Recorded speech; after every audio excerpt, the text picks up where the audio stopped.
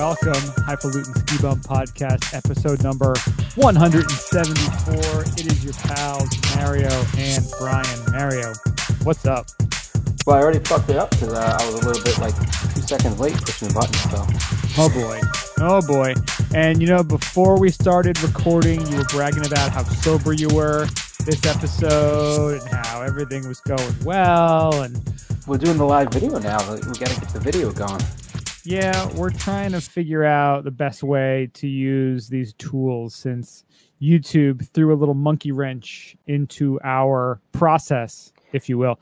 It's one of those things, though. You get what you pay for. Exactly. And as you know, it was free. So they got rid of Hangouts recently, and that's what we had been using the whole time. So now we're trying to use different tools, and sometimes it works, sometimes it doesn't.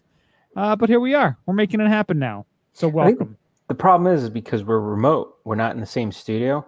So if we're in the same studio, that's a layup. We're easy to do. But yeah, we're just embracing the modern world that we live in, where we can be all over the globe and we can still connect and make these things happen. So exactly, we're worldwide. So we got to make sure that we keep our wideness going. We're kind of like the pit bulls of skiing.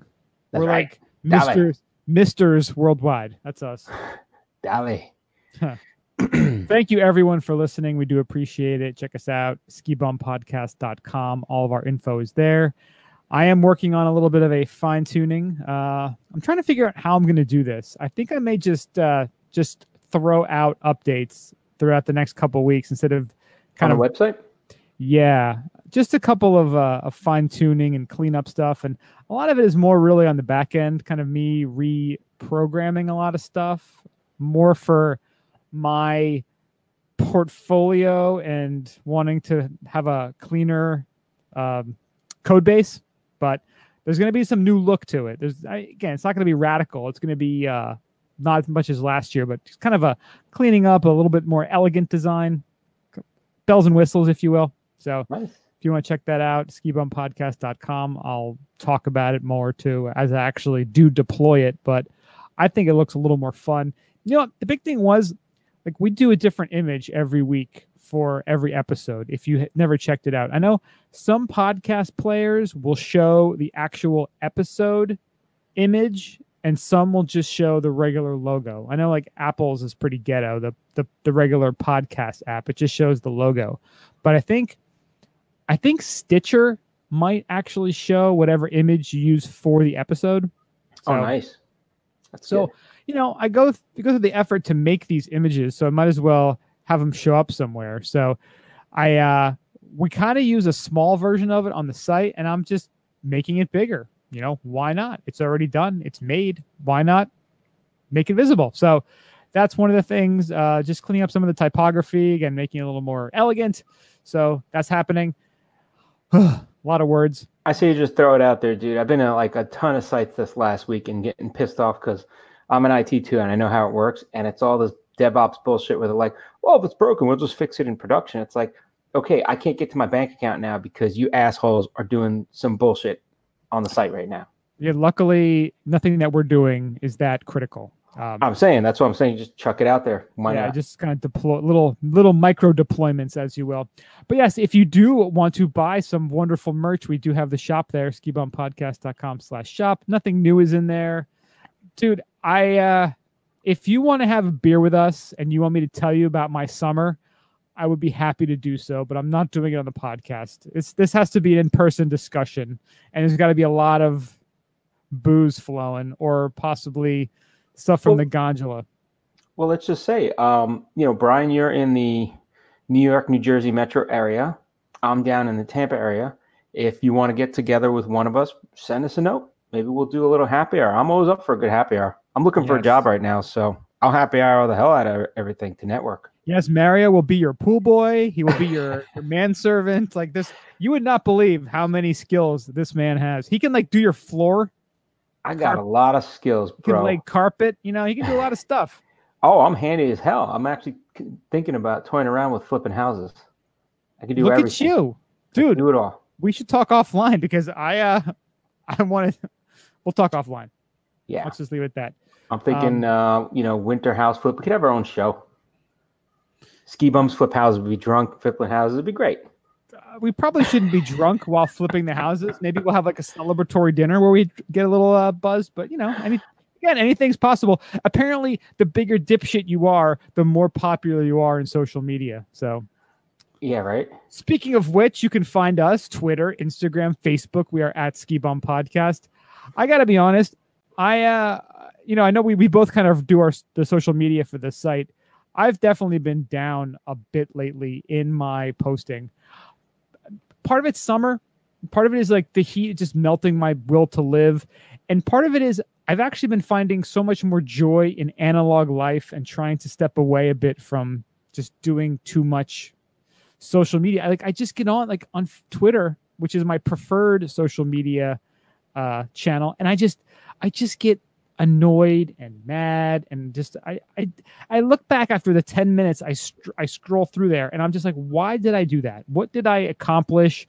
I didn't build anything. I didn't create anything. I just got annoyed and consumed, and I hate that. What was the purpose, right? Yeah, like I like to build things and create things and design things, and when I'm just consuming, I feel like just a McDonald's drive-through vacuum. Yeah. Yeah. On the other hand, I get a little bummed out. I get a little dose of reality. I start looking at our socials. We don't have a lot of people following us. It's the same number. I looked at the podcast awards. Of course, we're not up there. Part of it is we don't try hard enough, and part of it is we need you guys to act for us. Yeah. We need a little help. If you are a NASJA member, you will notice that we were highlighted. We were profiled in the latest newsletter. On that newsletter, that was cool. Thank you, NASJA, for including us, and to our friends at Alba Adventures. They were on there as well. So, and they were the ones who got us. Now, aren't they? They're always all over the place, man. They were in Quebec recently. They went to Boston, to Maine. They're just always on the go. Yeah, we're definitely got to hook up with them too. I know we were talking back in May about getting together because they're in our area. They're in New York City, and again this summer, I need to. Are we gonna get together with Rich? Because I gotta see if I'm gonna come up. Maybe we can get together with Alba. We gotta get together with Rich. We have. How about an Après Alba Ski Bum Podcast triumvirate adventure? That would be pretty badass. That would be. Again, and it would be better if it happened on the mountains. We talked about it before. We have all these friends that we hang out with when we're not skiing. We talk about skiing and we don't ski together. It's just how was your skiing? But we're recapping what they did for skiing and what we did. So what's the definition of insanity? Talking about skiing with your friends that ski and then don't ski with them? I believe it is. Exactly. Yeah. So check us out. Check out the website. We're also on all your favorite podcasting apps, iTunes and Stitcher and iHeartRadio and Spotify and all those bad boys. So check it out, subscribe, tell your friends, rate us. That would be wonderful. And also, if you want to hit us up, skibumpodcast@gmail.com. It's time for Après Today. So Mario, you want to start us off with the good old Après Today? Oh yeah, and I'm drinking it out of my nice Onnit mug. Nice. The Conquer. #Conquer. #Conquer. That's a nice mug. So delicious. So I started out kind of fighting a sinus infection, and I decided, let me have a nice hot tea with some bourbon in it maybe, or something in there. So I decided the tea with bourbon. So I had a nice tea. By the time Brian and I figured out this whole setup today and got our shit together, tea was cold and I drank it already. So now I'm just on to the good old Woodford Reserve. So you're having a tea with bourbon. Hold the tea. Hold the tea. But I got these big ice cubes. I got these new ice cube trays, and they're gigantic. They're 2x2 ice cubes. So they're a great size for chucking in a drink. Are they like this size here? That looks like them. These are I think they're. Oh, that's the 8 one, right? Yeah, I think that's the exact one I got, 4x2. And it came with a lid. Oh, lid! We got the same exact one. Amazon, right? I got the 2-pack. Yeah. Yeah, I got 2 2-packs, so I made 4. Oh my god, you have a million ice cubes. I like my ice, man. I like my ice. For some reason, my ice, some of them are hollow. I don't know why that happens. Oh, really? Yeah, there's one that's like all hollowy here. I don't know what Huh. happened there. It's Jersey dumpster water, I guess. I don't know. It's the dumpster water that makes them hollow inside. Dumpster water. Like we are all are in New Jersey. We are all hollow inside. But so I'm still having this bottle, and this is the one I had when I got my new place. My realtor got this for me because she was so happy that I bought the place. So she gave me a nice handle, 1.75 liters. I've been taking it down slowly, but I'm like, I think this is going to have to go down a lot quicker. Yeah, I know I'm definitely guilty of just having a bunch of bottles around where it's like, if you just took like half of a shot, it would be empty the bottle, right? It's like, why do you keep all these almost empty bottles around? Yeah, I've been killing a lot of Moscow mules lately, though. It's kind of like, I was like, I got to go back to Costco to get another Costco-size vodka thing. I was like, that's not good. But it's what has to be done. I love how they put the label batch and the bottle number on here. That's pretty awesome, right? Like, that's nice. So you could track it. So if I get sick, they could be like, all right, call these other people. They're probably sick too. Oh, boy. Whoever had batch number 17439, you're in deep trouble. He just shat himself to death. He's all right. It could happen to anyone. If you start shitting yourself, then stop drinking, I guess. How about you, Ryan? Well, I have been on a big tequila kick. I always am in the summertime. I really do enjoy me some tequila. And I'm talking good tequila, not your Cuervo nonsense, Fancy, highfalutin tequila. Not the Montezuma's tequila you get in a plastic jug for spring break. None of that nonsense. So this past weekend, the wife and I, Andrea and I, we didn't have to watch our child because he was at his grandparents' house, which was awesome. So her and I tend to drink a lot of margaritas when we can. Ooh.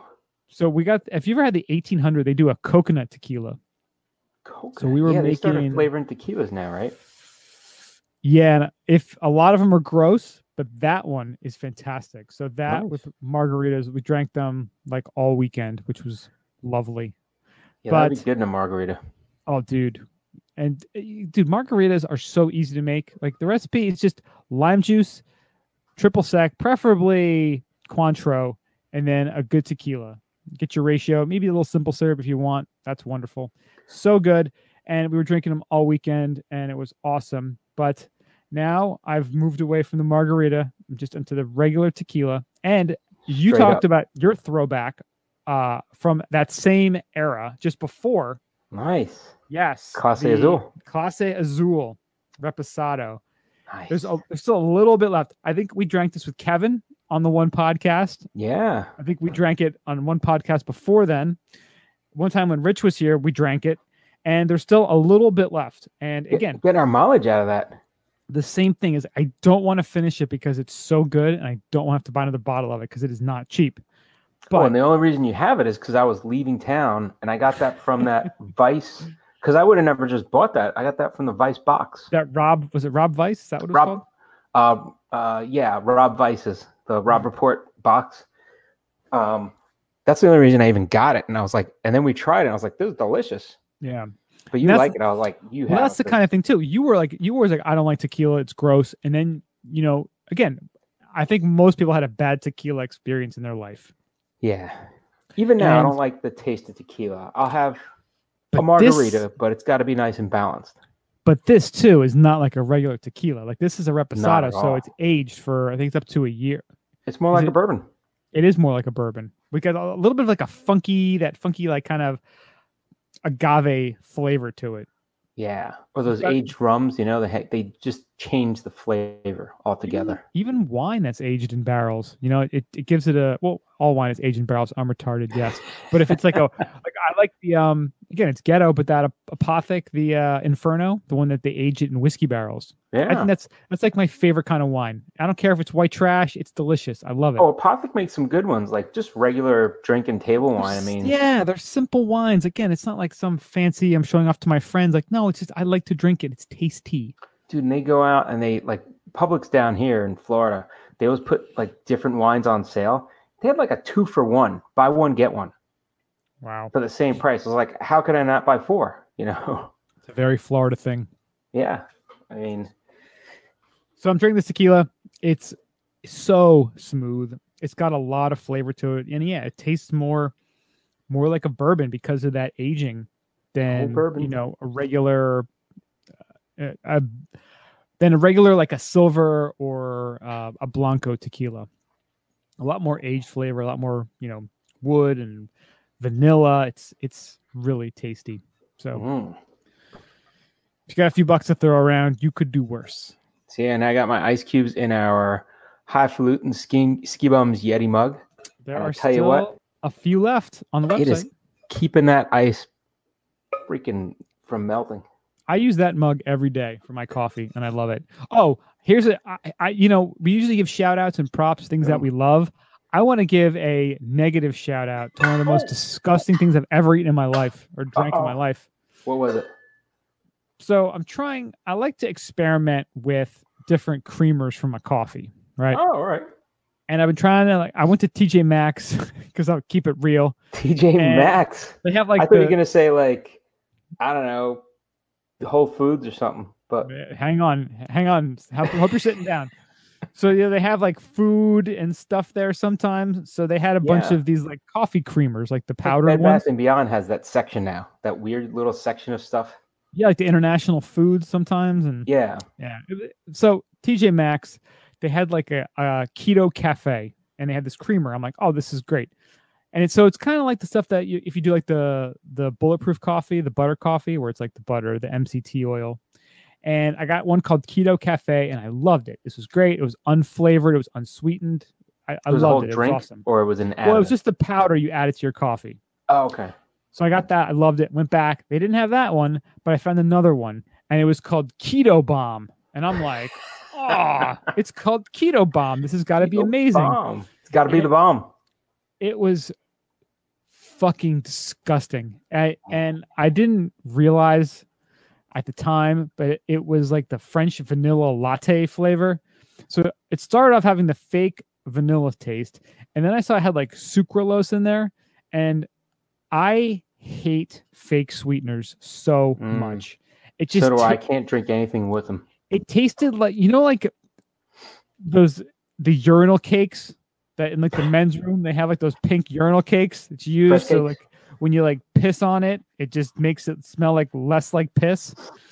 It was kind of like what a urinal cake smells like, because I fortunately have never eaten a urinal cake, but what it smells like is that with vanilla in your coffee. So fuck you, Keto Bomb, and your disgusting product. Actually, on Amazon, they're saying not keto friendly, worse than table sugar. Yeah, absolutely vile. Will knock you out of ketosis. Dude, it was another person put. It was disgusting. It tasted they say it's loaded with maltodextrin and sucralose, which have high glycemic index. So they said it messes you up. Yeah, never buy Keto Bomb. It tastes like just urinal cake, vanilla flavored urinal cake. Actually, everybody is saying it contains maltodextrin, sucralose, which they didn't expect. So a lot of people were like, "This is not keto. It's bullshit. It's just a friggin' word they used." I want to see are the people that are saying that it's because people will grab stuff if it's advertised. Oh, keto, that's like the new buzzword. That must be better for you. I wonder if the people that did the good reviews were not following keto diet and just looked for it because it's healthier and because they're like, I love this product. And it's just better. Dumping it on their pancakes. I'm like, yeah, whatever. I put half a bottle in my coffee. It's great. Yeah. Well, they can all just suck a dick in hell, the Keto Bomb people, because it was disgusting. It was one of the most disgusting things I've ever eaten in my life. Well, here's a disappointing thing, right? So, I've never been on a keto diet, but if you ever try to go on a diet or try something that's organic or whatever, if you get something that's shitty, you're like, I'm never trying anything in that profile again. You know what I mean? Yeah, it really puts it in a negative place. But again, I'm not trying to be keto. I mean, I try to eat relatively healthy. I like to mess with, because again, I like that butter coffee. I've always liked that kind of bulletproof coffee. But in the mornings, I don't want to deal with the whole blending it. It's kind of get out the door quick and get the little guy who's probably sleeping, and I'm going to wake him up. So I want something that's Well, quick. now they have and it fast. packaged in a can, right? In a little box. Dude, Bulletproof Coffee, guys, blown up. They have it at Costco now. They have like Great. a case of it. But again, I like to make my own coffee. Like I don't want to spend all my I don't want all that extra garbage that I create too with packaging, because everyone's there's just garbage everywhere. Like I want to make my own coffee, a little bit of grinds is all my way. I could use that for freaking compost. I can come up with no waste when I make my own coffee. And I like It's that. funny. I always bitch about like people order like all this stuff from Amazon, and it's not just Amazon. They order stuff online all the time. From skibumpodcast.com too. Exactly. And I go to the dumpster, and you throw stuff out, and you put stuff in the recycle, and you just see all tons of boxes. And it's funny. So I got a 12-year-old living in the house now, and I order a lot of shit from online, and it builds up. Like I let it build up, and I'm like, okay, let me cut it all up and get it all nice down in size, and then put it out to the. Actually, I have him put it out to the recycling. That's what he's there for. He actually made a comment. He's like, this is what's ruining the environment. I'm like, exactly, kid. This is what I've been saying. Nobody's stopping their usage of stuff. They're just saying, well, it's more recyclable, so I'm going to still use 20 times more than I used to. But how many more boxes got to get like chewed up, Yeah. They're like, oh, it's from recycled paper. Okay, you're going to recycle it again, but now you can't just take a perfectly good box that I had and use that. You got to break it down and then build up another box. It's crazy. Hemp packaging, man. Hemp is right. Hemp is the future. Hemp is right. Just make it steel. Send steel tubs, and then we'll recycle them. It's a possibility. I don't know. So speaking about a rampage, about our product. Now that's a segue. I'll start the intro to this, and I know you found this one, and I read it. It's pretty funny. So Brewdog Brewery got a roasting for its punk whiskey design. So I guess what the owner does is every once in a while he'll put stuff on Instagram or Twitter. I think he put this on Twitter. And it was a prototype for packaging idea that he had for some whiskey that they're actually going to make. And it's called Youngblood Punk Whiskey. And he put it out on social media, and it was a huge backlash. People were like, like bad stuff they were saying. So it was... I mean, let you take it over from most there. people online are assholes, and everyone, criticizes everything. Yeah. But this was particularly deserved, though. They, the folks at Brewdog, they make some cool beers. They have that awesome hotel we talked about a few weeks ago. But this design was really just bad. It's kind of like what like a 7th grader would like do if he's like thinks he's like a badass, or like writing like a band label up. It just looks, and the thing is, he posted a picture with it next to some of the similar whiskeys that I guess it's trying to compete with. Yeah. And they all have like a classic, label look to it. And this looks almost like, kind of like that flask shape bottle, but it's like black and has this like punky looking, typography. It looks really just... It looks ghetto. Amateur. Really amateur, yeah. Especially compared to the next, the stuff next to it. It's got a dark glass. You can't even see the color of the whiskey inside. Like, so I love like some of the comments. They put some of the Twitter comments in this article. And I like the one, it's from, where's it? It's the girl. Crime Girl. Her third comment is, I want it to look like whiskey, not FCUK body wash. Yeah. Yep. I was like, that was pretty good, man. I hit it right on the head. Well, the other girl below like right above that was like, she was pretty hardcore. She's like, unfortunately, it's not Scotch Whisky Association compliant. There is no whiskey category, and the 70 CL and 40% look less than 4 millimeters. Wow. Boom. Someone's on top of their standards. That girl knows her shit. Don't mess with her. That's finally crazy. Someone says goddamn standards in this world. Yeah. So I don't know if he was just toying around and wanted to see what rise he can get out of people, but he got a rise out of people. All right. Yeah, and sometimes you need to do that, just to kind of keep people on their toes, because everyone's ready to troll and be an asshole. Sometimes you just got to give them a little bit of chum in the water, if you will. Yeah, but he didn't get real just trollers. He got people that knew their shit. I'm like, wow, there's a educated consumer for whiskey out there, which is good. Oh yeah, yeah. I follow a bunch of different design blogs, and newsletters, and this is one of the ones that came through, and I was like, ooh, this is a good fodder for the podcast. Oh yeah, nice. Yeah. All right, if that, it's everyone's favorite. Let's get into the Kenjula. Now, speaking of opinions, it's gotten to the point now where, cannabis is legal now. What is it, 11 or 12 states recreationally? Should be all of them, I hope. Yeah, it should be. And it's to the point now where if you're like a super OG and, you were hitting it hard before legalization, you embrace legalization, but it's like, oh, now it's passe because everyone's able to just, smoke weed and it's not a big thing anymore. This is like this kind of article that, and it's kind of funny. It's humorous, and it's an opinion piece from our friends at Leafly. And it's an opinion. It says, so Brian, it's okay. So before you even talk about this, before it was legal, everybody was just smoking whatever shit they got down the corner or through their dealer that was probably mixed with other shit. And now everybody is a quote unquote connoisseur of weed. Yeah, right. Now, the guy. It's kind of funny, right?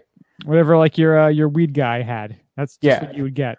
Like, before everybody's drinking PBRs, now everybody has craft beer. Oh, yes, I like now they're a connoisseur. It's like, dude, you eat turds just about. And you're going to. Yeah, you like this keto shit, the keto bomb. You like that shit. Keto bomb. And you're going to tell me what kind of beer, what kind of herb to have? It's fucked up. It's funny. There just is snobs in every single category for every single product. That's really what it comes down to. Because you know why? There's just too much shelter and not enough wolves. So we're able to just be assholes and wax poetic about nonsense topics. And that's kind of what we do here. So we thank you for not having all these wolves around and all this shelter and food. But this, we don't have a bean of the week, but this is kind of like a tribute to the bean of the week. Sort of a tribute to the bean, yeah. And it's, what? It's a strain that we've had out in Washington, and it was quite lovely. It says, this article says, opinion. It's okay that Blue Dream is your favorite cannabis strain. And Blue Dream is just a beloved strain. It's got over 12,000 reviews on Leafly, most of them exceptional, 4.4 out of 5. And it's sort of, again, going into saying that people are like poser noobs if that's their favorite strain. Yeah. And it's why wouldn't it be? It's great. So, but you know what? It's like someone saying like, like Sip of Sunshine's their favorite beer. It's like, now I can understand that because it's out there and a lot of people can get it now, but also it's freaking delicious. So I can understand why people would want to say it's their favorite. Right. It's almost so good that people just like Lemmings say it's great, even if they, just because everybody else says it is, but it is really good, Yeah. But yeah, it's, and this article goes on to say, it feels great when you smoke it. You feel super chill, full body relaxation, creative stimulation. Its availability is unmatched. You can actually get it all over the place, which is great. Perfect for any time of the day. Some band had a whole song about it. So Jenny Aiko. Yeah. People getting snobby about every single little category of thing. And I bet your favorite strain of weed is Blue Dream, huh? While they smoke their skunk asshole. Yeah. Skunk asshole is my favorite. It's really not a lot of people like it, but you got to really like the taste of skunk asshole. Like, what's the one? There's like all kind of like blue cheese ones too, like, yeah. And you know what? Take your fucking fancy ass thing and smoke it out of a hat. Yeah. I'm going to smoke my Blue Dream and just chill out for a little bit. I'm still going with God's Gift, but you know what? I like Blue Dream, and I don't give a damn what God's Gift was good. Blue Dream is good. God's Gift basic ones. God's Gift's a different world, though, man. That puts you into a happy place. Yeah, I'm still upset I didn't get to try the Bruce Banner. So mad. Yeah. Well, I want to Hulk out. We should drink Incredible Hulk and smoke the Bruce Banner. That'd be like a combination from hell. We're gonna have to do that in person for an in-person podcast. Oh, yeah. And we're gonna need someone to work the board on that day. That'd be like a Telluride podcast. Oh yeah. We little can of punch to go with it. Allegedly, someone that I know is going to Massachusetts in the very near future, and I was looking at some of the stuff they had, and Bruce Banner was on the menu. So nice. Yes. And Hulk Bruce out Banner in the house. Yeah, they should do everything for all the comic book characters. Have like a Thor, Thunder Hammer, or some shit like that. Thor's hammer. I'm sure there is like a There's Thor's got to hammer be strain. something. You just Yeah. name it that. Come up with a good strain. Be like, yeah, it's Thor's hammer. Yeah. All right, Mario. What's next? All right, so the next two articles kind of go together. So Florida and Texas decriminalized marijuana possession. So they're saying they're going to stop prosecuting low-level marijuana cases, which is good. I think a lot of people are speculating with the 2020 presidential election, a lot of weed is going to be on the ballots. And one of the comments that I heard on the news, filtering through all the shit news that's out there, is they actually said that weed might be on ballots because it will get people out to vote. So it's kind of a ploy to say, hey, you might not want to vote for president, but to get you out to the poll to possibly vote, if we put weed on the ballot, there's people that they believe wouldn't normally vote would get out to vote, which isn't really a bad idea. It's really not a bad idea. I've heard crazier theories. Yeah. So they're saying, it also hits the farm bill, and they're working on the legislature for that. So I think it's kind of cool they did that. And then I think they were connected because the next article we have is if you use medical marijuana in Florida, you can't buy a gun. Yeah, I figured this category. This is right up your alley. Which story here is pretty awesome because purchasing a firearm requires you to fill out an ATF form, alcohol and tobacco firearm, right?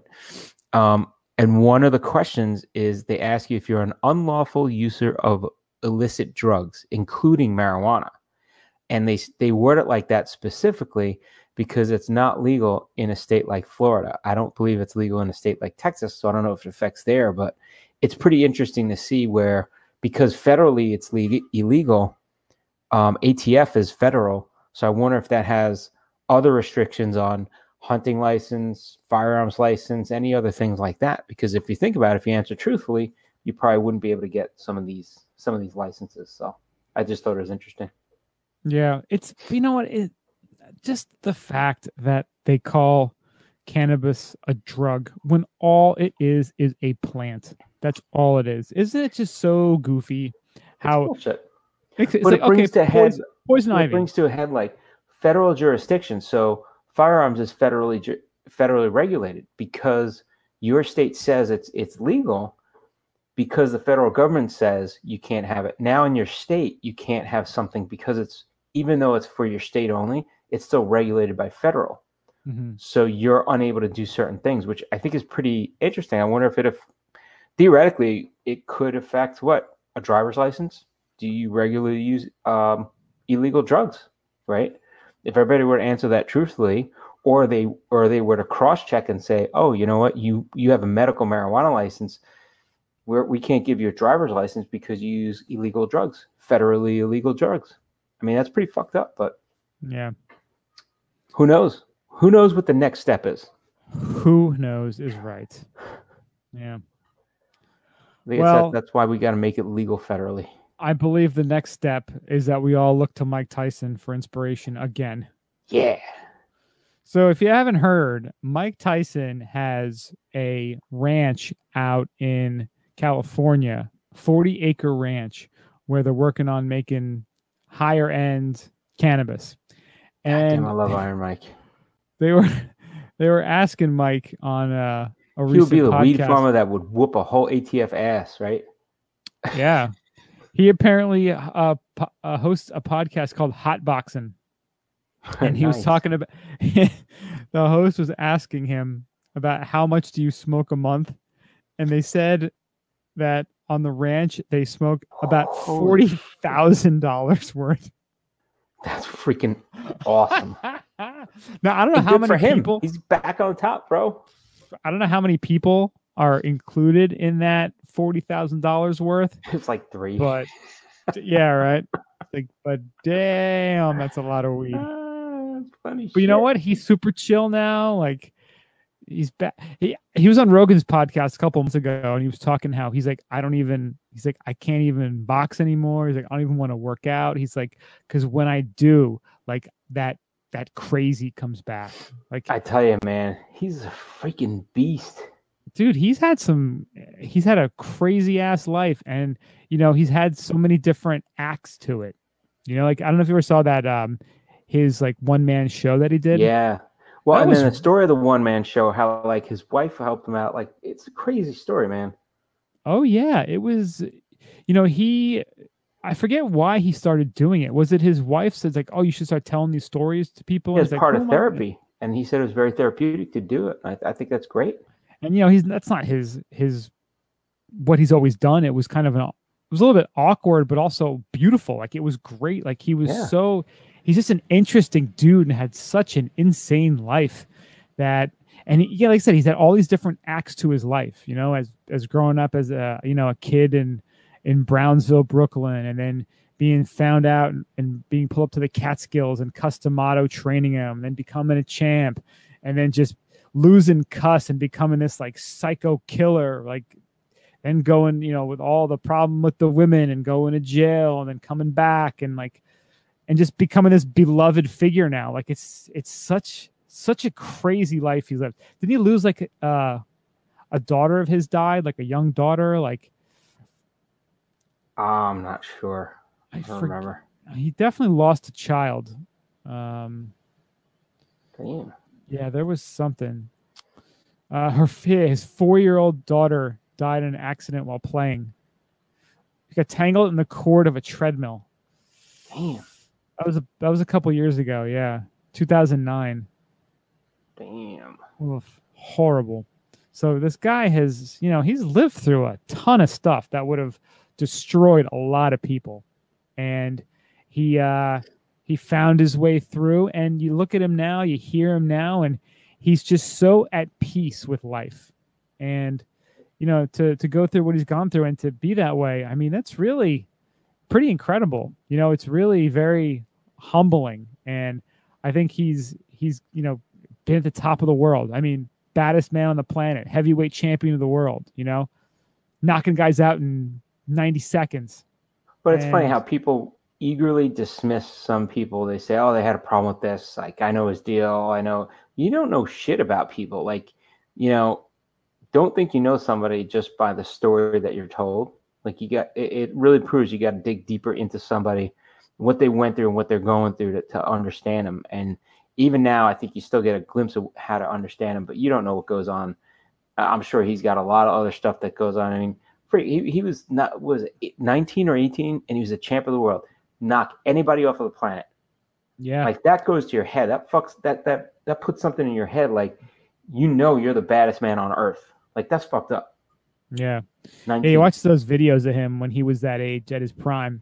I mean, how fast he was. And he wasn't he wasn't even the biggest heavyweight. I mean, he was like 215, 220 at 5'10. He didn't have a big reach. He was short. Like, he always got, whenever you saw his fights, most of the time he was under reach, and people were like, oh, well, he's not going to be able to reach.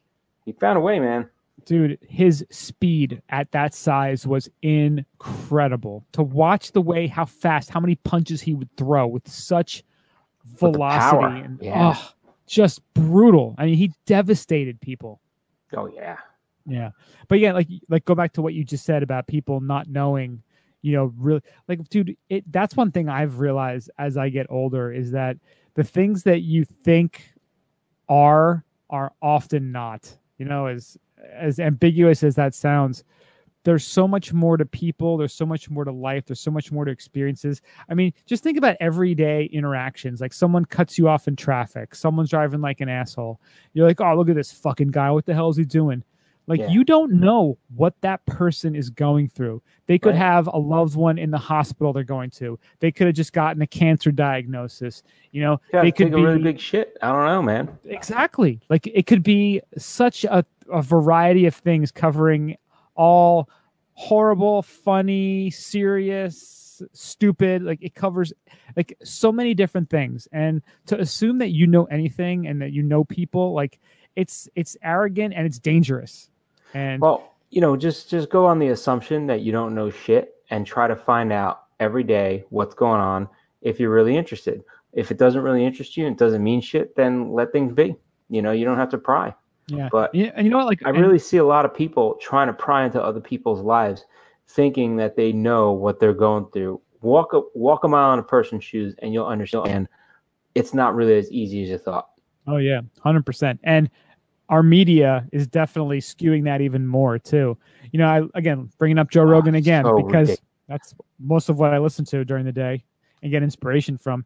Listen to him talk to Bernie Sanders, and you know, I consider myself an anarcho-capitalist. So what Bernie brings to the table, or what the media tells me Bernie brings to the table, Well, is that's like just it. See, at least you realize the difference. oh, dude, Some people don't realize the difference. You're hearing what the media tells you Bernie said. Now, yes, exactly. Unless you hear all of Bernie's speeches, you don't know what he actually said. And those debates are so ridiculous. All it is just people trying to get sound bites out in 1 minute, not having time to really and like eloquently talk through a thought, which takes they know way they're more. going to take 20 seconds or 10 seconds or 5 seconds of a clip of what they said, and they're going to, oh, we'll use that. We'll run with it. That's all they want. That's all they want. Because and God forbid you say something stupid for 5 seconds, they'll use that too on a headline. Yeah. But yeah, so Rogan talking to Bernie, I was like, this actually makes what he's saying makes a lot of sense. Now, when it comes down to getting rid of, you know, everyone's college debt and college being for free, it's like, all right, man. Dude, I want to go back to college. I think I'm going to go for my PhD. That all sounds adorable, but at the end of the day, someone's got to pay for that. So I definitely don't agree with a lot of the stuff he says, but the way he presented it on that podcast versus how the media portrays him was, I mean, probably 90% different. And I was like, yeah, again, you really, that's what I read another thing today online, and it was talking about skills that people should learn. And the ability to be skeptical and question things is one of the things that we've lost in our society. And I don't know if we've actually lost it or just kind of put it aside, because it seems like everyone just wants to throw like salacious headlines and attention grabbing, you know, tweets and posts on Facebook. And a lot of it is the meaning and the explanation isn't really there. It's just that quick headline. And an example of that, remember our friend Aguilar, the girl who got busted at Taco Bell? Yes. Aguilar. So I went back and actually I wanted to see a follow-up if there's any more information on what happened. And what sucks is the article that we had only focused on the headline and the salaciousness of it. So of course. And we just ran with it. We're like, fuck it, just like everybody else. Let's run with it. It sounds great. Yeah. It sounds crazy news. Right. Well, I found another article that actually had more information on it. And now this actually pissed me off, and I wish we would have found this version of the article before. So the story is that this lady, it was like 1:30 on a Monday morning, 1:30 a.m. She's at Taco Bell. There's two people in the car. They're high. They're drinking Hennessy. She was in the drive-thru, and she actually poured Hennessy into the Taco Bell employee's mouth. Nice. So it was a dude, and he was, you know, he's probably like, yeah, you pour some in my mouth. That's cool. I wanted to drink. What ended up happening is there was a fucking cop in the drive-through lane, like an undercover cop behind her, who saw all of this. So that's how she got busted. And she's driving too. That's fucked up, right? But dude, 1:30 in the morning at Taco Bell, isn't that entrapment? Really? That's freaking entrapment. Like you hang out at a Taco Bell, yeah. Dude, you got it. That you get any decent friggin' Better Call Saul lawyer to get you out of that, because that's fucking entrapment. Because anything you're doing at Taco Bell at 1:30 in the morning is not going to be positive and can probably end you up in jail. Exactly. You know what's going to happen. So what happened was the guy who was working in the drive-through lane in the window, he said, "Oh yeah, most of it just got on my shirt and missed my mouth." Smart fucking guy. Smart guy. Yeah. That fucking guy. That guy. He should be a lawyer. You're good, you. So yeah. So just question things and appreciate things, and is there really a point to what we just said? I don't think there is. Well, there is. I mean, you got to fucking question everything. And Tyson smokes a lot of weed, and you know what? Tyson smokes weed. I wish I was there at the ranch. We should. I'm wondering if we can. Could we go to the ranch? I'm gonna write to Mike. We just followed Hotbox, and just dude, and we got to reach out and see if we can take a trip to the ranch. I would love to do a ski Hotbox weekend. We should ski with Mike Tyson, Urban Ski Weekend. We're taking Tyson with us to Gaithersburg. Gatlinburg, man. Gatlinburg, Gatlinburg. Tennessee. That's the Dude, we closest visit mountain. Dolly World too after. Ooh, Dollywood. Dollywood. Does Dolly Great. Parton have any daughters?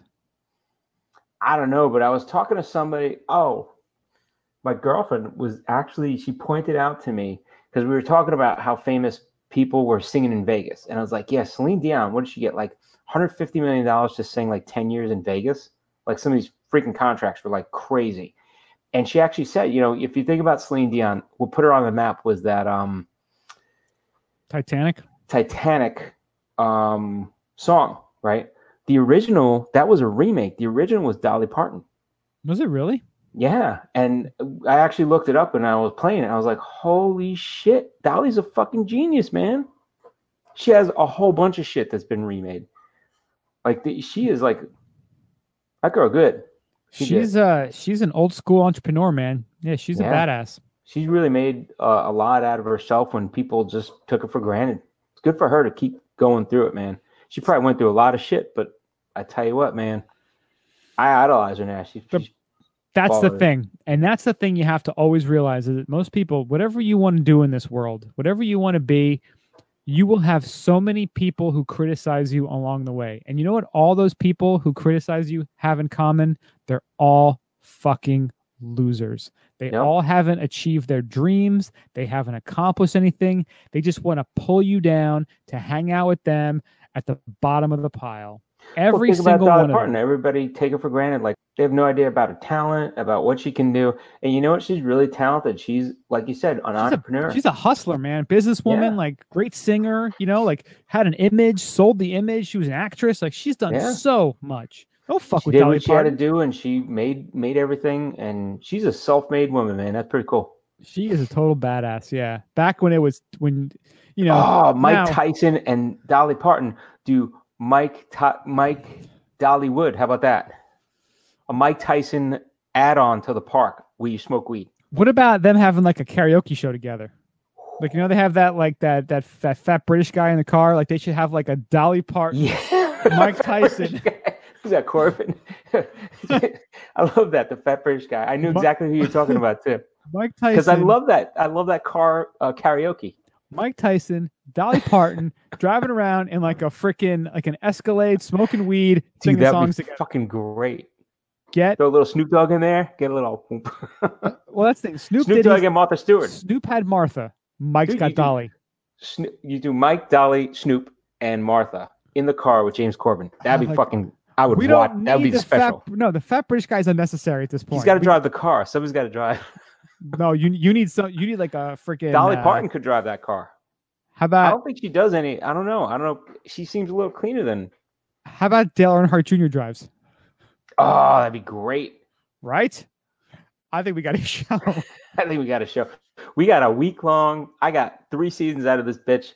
Extended seasons. All we need is someone to listen to our nonsense ideas. It might be an HBO special. If HBO's listening, this could replace Game of Thrones. Ooh. Game of Thrones, fuck that. We got these people riding out in the car. That's not a bad idea. We just wanted an executive producer. Down? And they're all going to be wearing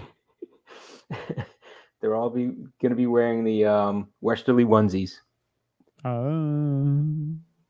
Oh, you know what? They could go to the what were they? What the Agains? I just wrote it down. It was the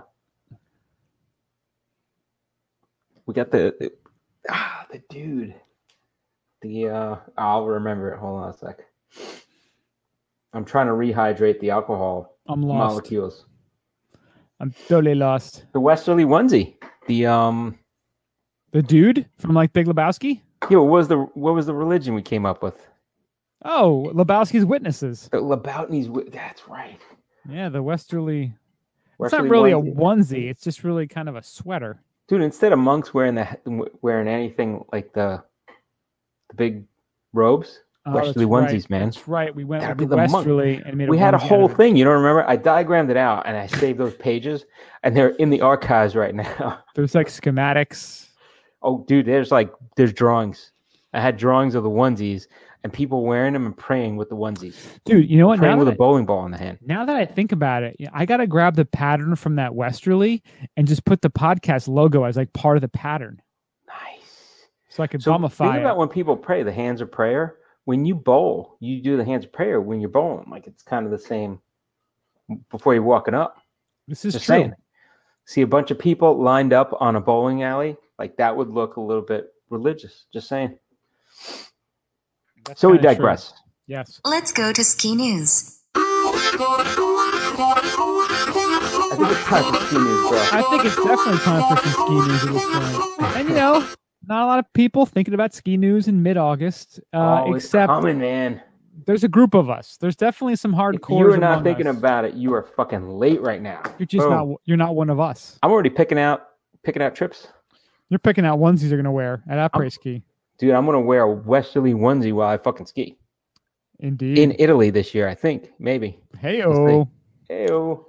All right, so here we go. This is from the good folks at NOAA, National Oceanic Atmospheric Oh, I think it is atmosphere. Association. We're always so close. Every year, I feel like we almost get what NOAA stands for. National Ocean- Atmospheric Oceanic Administration. not Administration. association. All right, I'll get myself an A- on that one. Mi scusi. So close. So they're saying that El Nino is officially done. And the Done. question now El Nino dead. Other Done. Nino dead. but what does that mean for winter 2019? I don't know. So See, now what- this is where we have to let other people digest it for us and tell us. It's like the Yes. news. What they're saying is that conditions are not El Nino or La Nina. It just means that it's in favor of an ENSO neutral winter throughout the northern hemisphere. So what that means is that things will be normal. So the things that are usually expected for winter So we've had El Nino for how many years? It's been at least 2, maybe 3, I think. Do we even know what normal is at this point? Right? And What's is the normal? Yeah. Yeah. So based on the latest indicators from the tropical ocean and atmosphere, NOAA forecasters have declared that El Nino has ended and neutral conditions have returned. Now, does a neutral mean that average weather conditions are expected to prevail around the globe? And the answer to that is actually no. A return to neutral means that we will not get that predictable influence from El Nino or La Nina, but the atmosphere is certainly capable of wild swings without a push from either influence. Dude, I So- should have been a meteorologist because they have every out for saying it's going to be El Nino, La Nina, and then, okay, it's out, but we can't tell you it's going to be anything. You Yeah. got to watch. You got to watch. Tune in next time. That's exactly what they're saying. And it Stay tuned. says that it used to make the forecasting a little bit easier when it was El Nino or La Nina. And now since it's normal, yeah, they got to work a little harder. So it also is going to influence Atlantic hurricane season, which typically ramps up this time of year and peaks in early to mid-September. El Nino tends to produce hostile conditions for Atlantic hurricanes. So a return to neutral means that we will not get a decisive push from El Nino in the Atlantic. So Mario and myself, who live on the Atlantic Ocean, are very close to it, will may be benefiting us because there's less chances of hurricanes. So up until a few years ago, before I even moved down here, I had no idea that hurricanes in this whole southern region that go move up are actually started by the winds from Africa. Isn't that crazy? And I was like, what? And just last week, they were talking about a storm that was out to sea. It didn't hit anywhere, but it was out to sea. They said it was powerful, but it actually had sand from Africa that it was carrying in the storm. And I'm like, isn't that kind of fucked up? So think about how many miles away that is. And that shit is coming across the ocean and it's carrying like pieces of that earth like with it. I'm like, that's pretty crazy if you think about it. Is that how the slaves came to America? Whoa. Was That's it a pretty fucked up. hurricane? It was a slave hurricane. That's what it was. It was crazy. funded Yeah. by what, the Spanish, the Africans, and some other people. I'm sure the British were involved. They're involved in everything. Freaking British. Goddamn British. Those limey bastards. Brexit motherfuckers right there. Just get out already. Just pull out. Why can't they just pull out? They didn't have like a Brexit. The Brits never pull out without a fight. That's right. No, Mom, I can't pull out. They just don't know where they're not wanted. God damn. Who wanted Brexit? Who wanted Brexit in the first? Who wanted the EU in the first place? They were dumb for going in there. You know who didn't do EU? Switzerland. Norway. You got to be like, whoa, what do I got? They're like, wait, a bunch of these shitty countries are going to come together? That's right. Yeah, sign me up, bro. What you got to do is be like, you just don't want to be with Greece, and you want to be wherever Switzerland is. That's where you got to be. Always follow the snow. Swiss. They know what's They up. got snow, and they got money, and they got cheese. Delicious cheese. Good chocolate, too. Oh, good chocolate. See, they got everything, man. Milk. Mediocre beer. That's right. You know what they do for the beer? They fucking buy it. That's what they do. You know why they don't have an army? Because they buy it. Get a $12 Budweiser. That's right. They're like, I don't care. It's an import. Who's gonna buy it? All right. Next up, we got some crazy shit going on. So this is fucked up.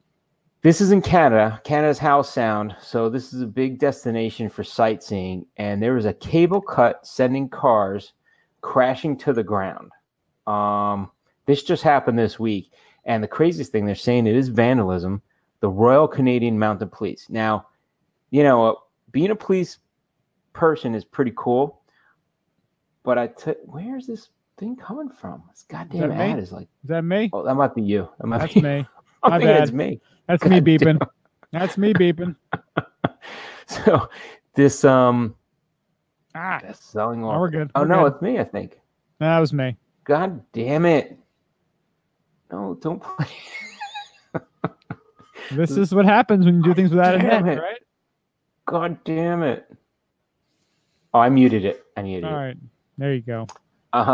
So numerous cable cars came plummeting down near Vancouver's Howe Sound after cables cut early Saturday. So, you know, as I was just about to say, being a police could be baller, you know, that's kind of cool. But you're Royal Canadian Mounted Police. That sounds badass. That sounds like I'm riding in on a horse and I'm fucking shit up, right? Yeah, I see the video of these folks. They don't look like Mounties at all. They look like regular, like, fat cops. Like I used to like the red outfit with the black hat. Yeah, nah. They got the hat with the big brim, right? That's about it. That's about it.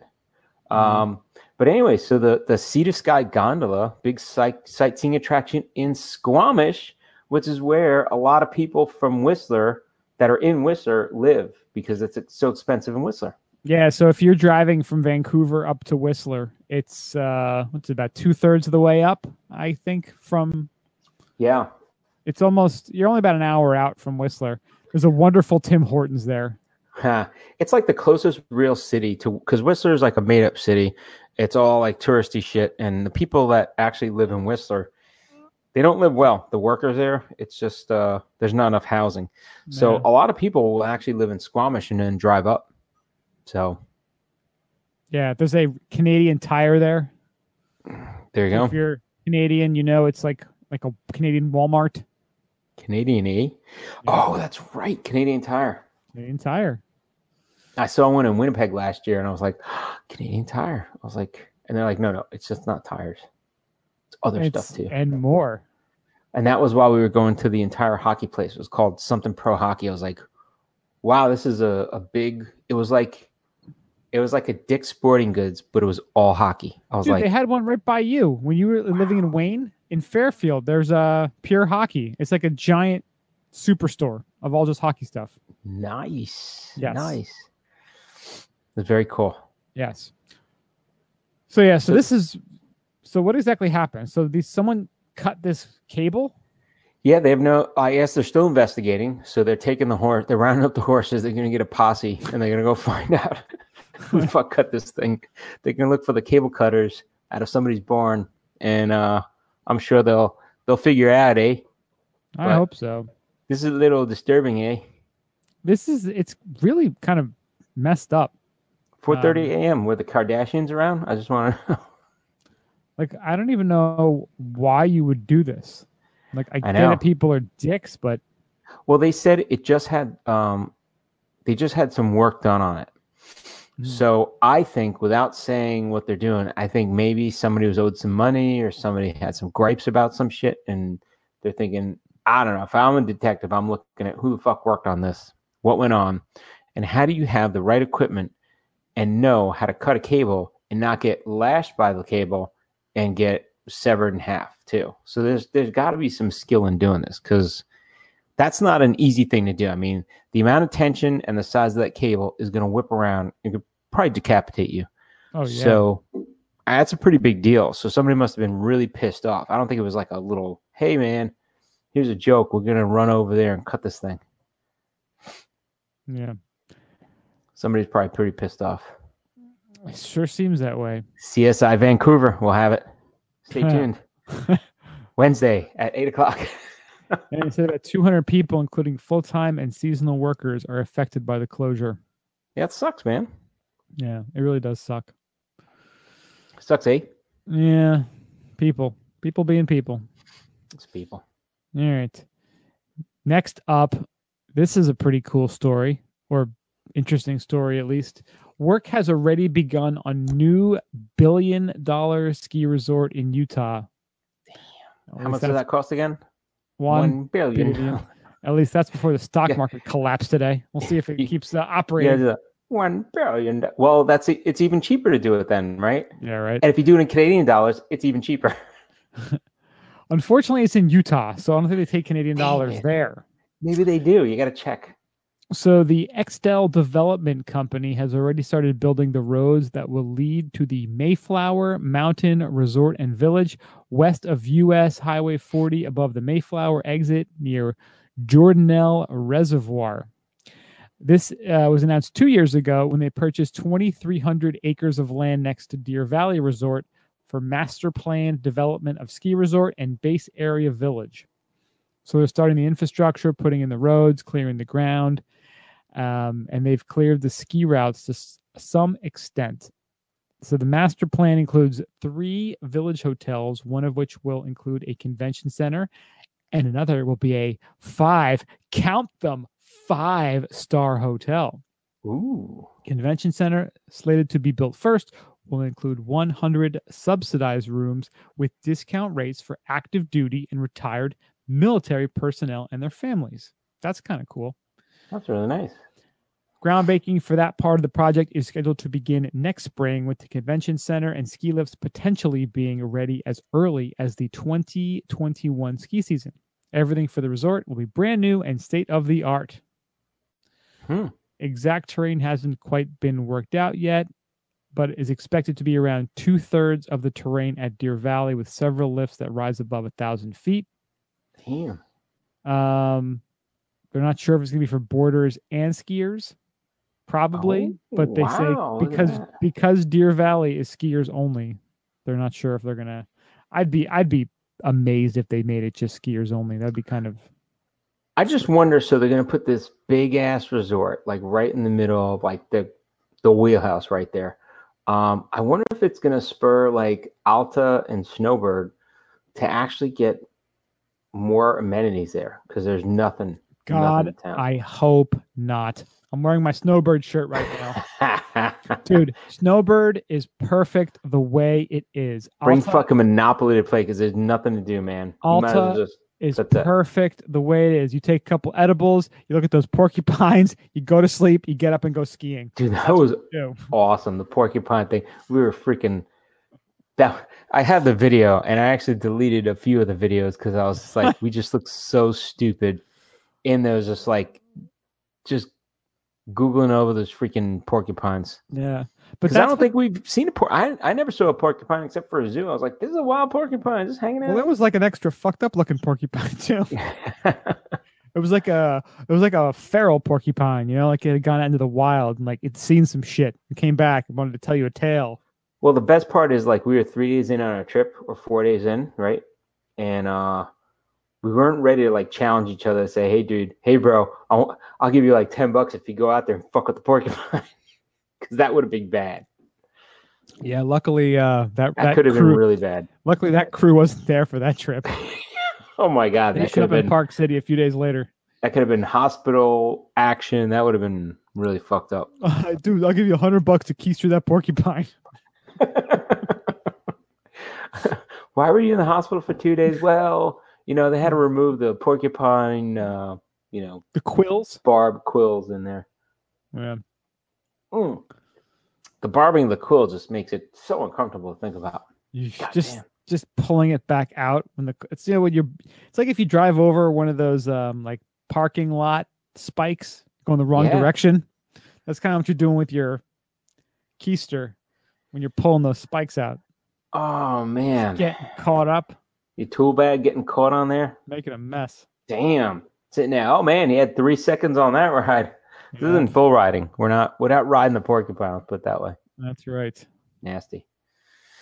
All right, going along with the same lines, we got work set to begin in Castle Rock, Colorado, on Round Ski Hill, 30 minutes from Denver. So Boom. this is going to be a year-round ski hill with new bike trails. They're going to have a ski area 30 minutes from Denver. They say they're going to alleviate some of the traffic on I-25. So it's going to be a big project. They're doing a lot of stuff. So they're just starting it now. Don't expect to be done right away. But that's kind of cool that they're doing more development, I guess. So this is Castle Rock, not Casterly Rock. Oh, I'm sorry, Castle Rock. Very different. Are there gonna be dragons flying in? Because that would be fucked up. I saw what happened. I don't want to be around when the dragons Spoiler come. alert. Yeah, things went down. Spoiler.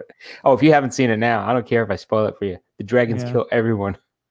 That bitch kills everyone. She goes crazy. Yep. Cray. Yeah, so this is actually southeast of Denver. So most of the skiing is obviously west of Denver. So this is like a different area, Nice. which is pretty interesting. Suddenly like, man, I used to have my drum circle around there. This fucks everything up. I don't know. Yeah. But this Denver is cool. seems like a sprawl, man. I don't know, man.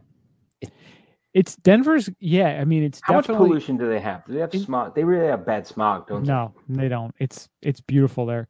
There's certain directions where it does sprawl, but when you go in other directions, like you go north towards Boulder, there's just nothingness between Denver and Boulder.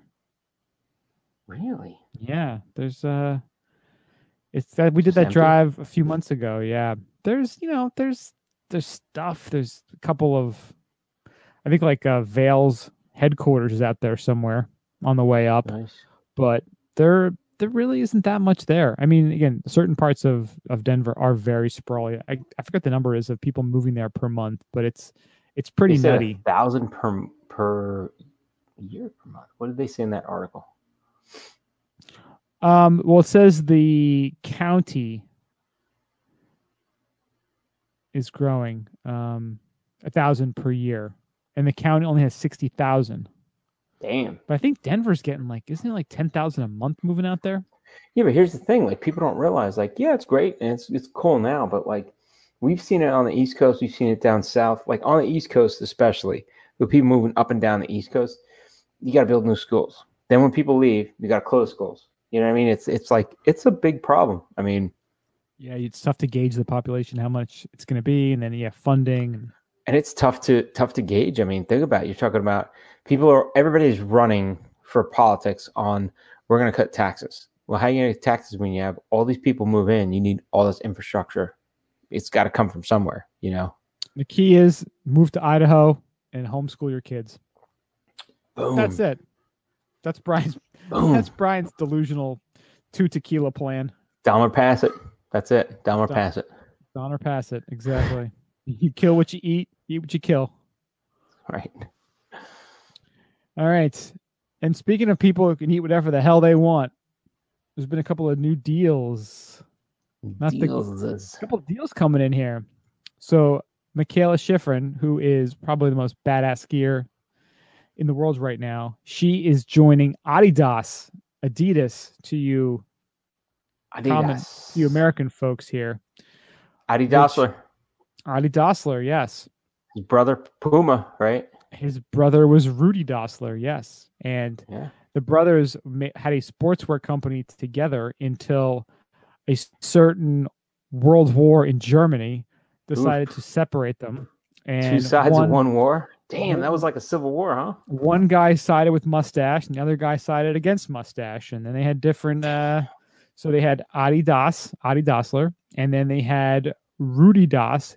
He wanted to create a product called Ruda and talked to some people and said, that's a stupid ass name. Never call your company that.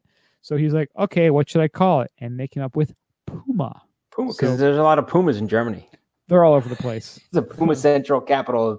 Like you walking down the street, you see goddamn Puma. People walking Pumas on leashes. It's pretty badass. It is. Yeah, so Michaela's joining Adidas, and Adidas did make the comment they have no current plans to enter the ski market, which. So I guess just an apparel deal where sweat stuff and maybe sneakers while you're working out and stuff. Yeah, pretty much supporting her in the gym as well as during her conditioning activities that include trail running, hiking, and yoga. She did a great little video on Instagram. Yeah, she said Adidas is a company that aligns with my values and beliefs so perfectly, and I'm really looking forward to kicking off this partnership. Off the mountain, I basically live in shorts and leggings, so it's really important for me to partner with a global company that sees the value in combining performance, style, and comfort, and has a strong mission and vision. Adidas believes that through sport, we have the power to change lives, and they practice what they preach, both in sport and in life, with initiatives like their movement against marine plastic pollution and their movement to give more people better accessibility to being outdoors. Nice. So there you go. So Adidas, we sent her an email, a DM, asking her if she wants to be on the podcast because we respect her, and we both think. I think we said before she's probably one of the most underrated sports heroes of our country. Well, I think we talked about in the past too how it's amazing that every single possible sponsor isn't just falling over themselves to get her in their roster. When you look at, what you would want as a brand to have represented, someone who is classy, who sticks to their guns, who is an incredible performer under pressure, who has a great personality. Like Michaela checks all those boxes. I mean, she's everything any company could want in a spokesperson. Yeah. Hey, she's great looking. She has great attitude, great performer, everything. You see her all over Europe. And I tell you what, when I was in Europe last year, they had an event going on, and Michaela was there just dominating. And here I am in the middle of all these other people in Switzerland watching World Cup racing, just like we watch football in this country. And I tell you what, it was magic. I was so proud to be an American because I was like, holy shit, she is dominating. And they were just like, everybody was like shaking their head like, she can't be beat. She's freaking amazing. And you see her on billboards, everything in Europe. But you come here, you barely even know who she is. We talked about it too. Like they're getting pissed off at her because they say she's ruining the sport because she's just so dominant. She's dominant. It's like, go fuck yourself. But people in this country, like there's a small fraction, seemingly that realize how great she is. All the other athletes give her props, but it's weird because we are a culture that's we're looking at football, basketball, baseball, MLB, the big marketed things. Esports, poker, darts. Esports. So think about it. Esports was more watched than her World Cup challenge this year. And it's ridiculous, Well, I will tell you where underrated, totally underrated. Totally. And there's going to be a lot of hardcores watching her at Killington this Thanksgiving weekend again. Yeah. She's going to be there, and hopefully she can win both events this year. It seems like for whatever reason she gets like snake bitten on that. Jesus, is it the giant slalom? She wins the one and she loses the other. She wins the slalom. I think it's the giant slalom that she always gets like fourth in. Yeah. So maybe this is her year. But Hopefully, with all Killington can have the Me snow Too again. movement and people saying women can do stuff too, she should be the role model for every little girl out there. She's even every athlete. I think Every the way athlete, she every trains, person, keeps herself. yeah. She keeps out of the bad media. She's cool. I saw that whole thing on Red Bull. They did a Mikaela Shiffrin thing. It was a little movie last year. I think I just saw it beginning of this season, but yeah, it was really cool. They did a whole it was sort of in depth on her. I mean, the amount she trains and she doesn't have a personal life. She really dedicates herself to the sport, and it's amazing. Like every future aspiring athlete should take a page from that and realize it is not baseball, basketball, or football where everybody is showering you with praise all throughout your lifetime because you're so good. She's doing it in spite of that, going internationally where they're saying, wow, she's great. But yet in her own country, yes, she's surrounded by people that know she's great and are impressed. But in mass, they're focused on other sports, which is just weird. Yeah. She's a phenom. She is a phenom, once in a lifetime phenom. Yep. She's fantastic. So it's going to be great for Adidas, and it's going to be great for her. And it'll be great for the show when she gets on. So call us up for sure. DM. Yeah. We're waiting. Phone lines are open. So another story in terms of sponsorships, Pep Fuyas. I'm totally screwing that name up. Am I saying that right? Pep Fuyas? Pepe? Fuyas. I hope I'm not screwing that up. I'm sorry if I am. Dude, it's probably totally messed up. It's Pepe, yeah. Fujas. So he announced that he's leaving K2 Skis. The announcement comes as a bit of a shock considering he has been the top of the brand's athlete roster for 17 years. He's 35. Wow. For 17 years. It's been at the forefront of designing a number of K2's iconic skis, including the Public Enemy, Fugitive, Hellbent, and most recently, the brand's new Mindbender line for 2019-2020. Ooh. And he mentioned that K2 has been a loyal partner to me, so it has been a real challenge to say farewell to a company that has been like family and whose employees and athletes have become long-term friends. The goodbye is certainly bittersweet, but I am forever grateful for the wonderful relationship that I have developed over the years. Ooh. So it looks like he's choosing to leave the brand and doing so on better terms compared to the prior shakeups at K2. Because I know we talked about it, I think it was maybe 2 years ago, how K2 was selling off a lot of their stuff and kind of they were looking at everybody was thinking they were going to liquidate, right? Because they got bought by somebody else. Yeah. That's what it was looking like for a while, but yeah, we'll see what happens to them. And, people are just wanting to know, where's he going to go now? Who's he going to start skiing with? So now it's just a matter of watching. Ski Bum podcast. We don't make skis. Enterprises. We don't make skis. Not yet. Not yet. Yeah, we need a guy. We need a ski We're going to be guy. like BSF. We don't make skis. We make skis better. Oh. We talk about them. That's what we do. Yes. We try them out. See how good they are. Talk about how dope they are. Honest opinions. That's it. All right, next up. So this is coming out. So I watched a bunch of stuff last week. There was the trailer that we had from TGR, right? And there's another trailer that came out. I haven't seen the Warren Miller trailer yet. Has it? That hasn't come out yet, has it? No, it just announced their the calendar. I think MSP just came up with theirs today. Nice. Yeah. So I was actually sitting here just kind of hanging out. I was like, let me watch some freaking ski trailers. So I watched it, and then I started thinking about where I'm going to go. But Volkswagen has their tour calendar out there for Warren Miller's Timeless, and it looks pretty good. There's nothing in my backyard, so I may have to travel for this. Yeah, we've gone to the one in Morristown, New Jersey, the last couple of years, and we're probably that's home for me. We got to do that one again. What I love about it is that it's the Tuesday of Thanksgiving week. So That's you a good go time. out Tuesday, and then that Wednesday is such like as long as you're not traveling too far, it's like a total blow off day. Why bother going to work on Wednesday, really? Because I work for a company that treats you like a fourth grader, so that's why. For now, at least. For now. Yeah. For now. For now. Right. But yeah, so I love the timing of that one. And dude, Saturday I'm going to find out that I hit the Powerball. I mean, the Mega Millions. So we're doing whatever we want. We might go to the one in Colorado. We'll see. Let's go to all of them, right? Yeah, I just want to see one or two. That's all you need. Yeah. Yeah. That'd be It pretty depends. Good.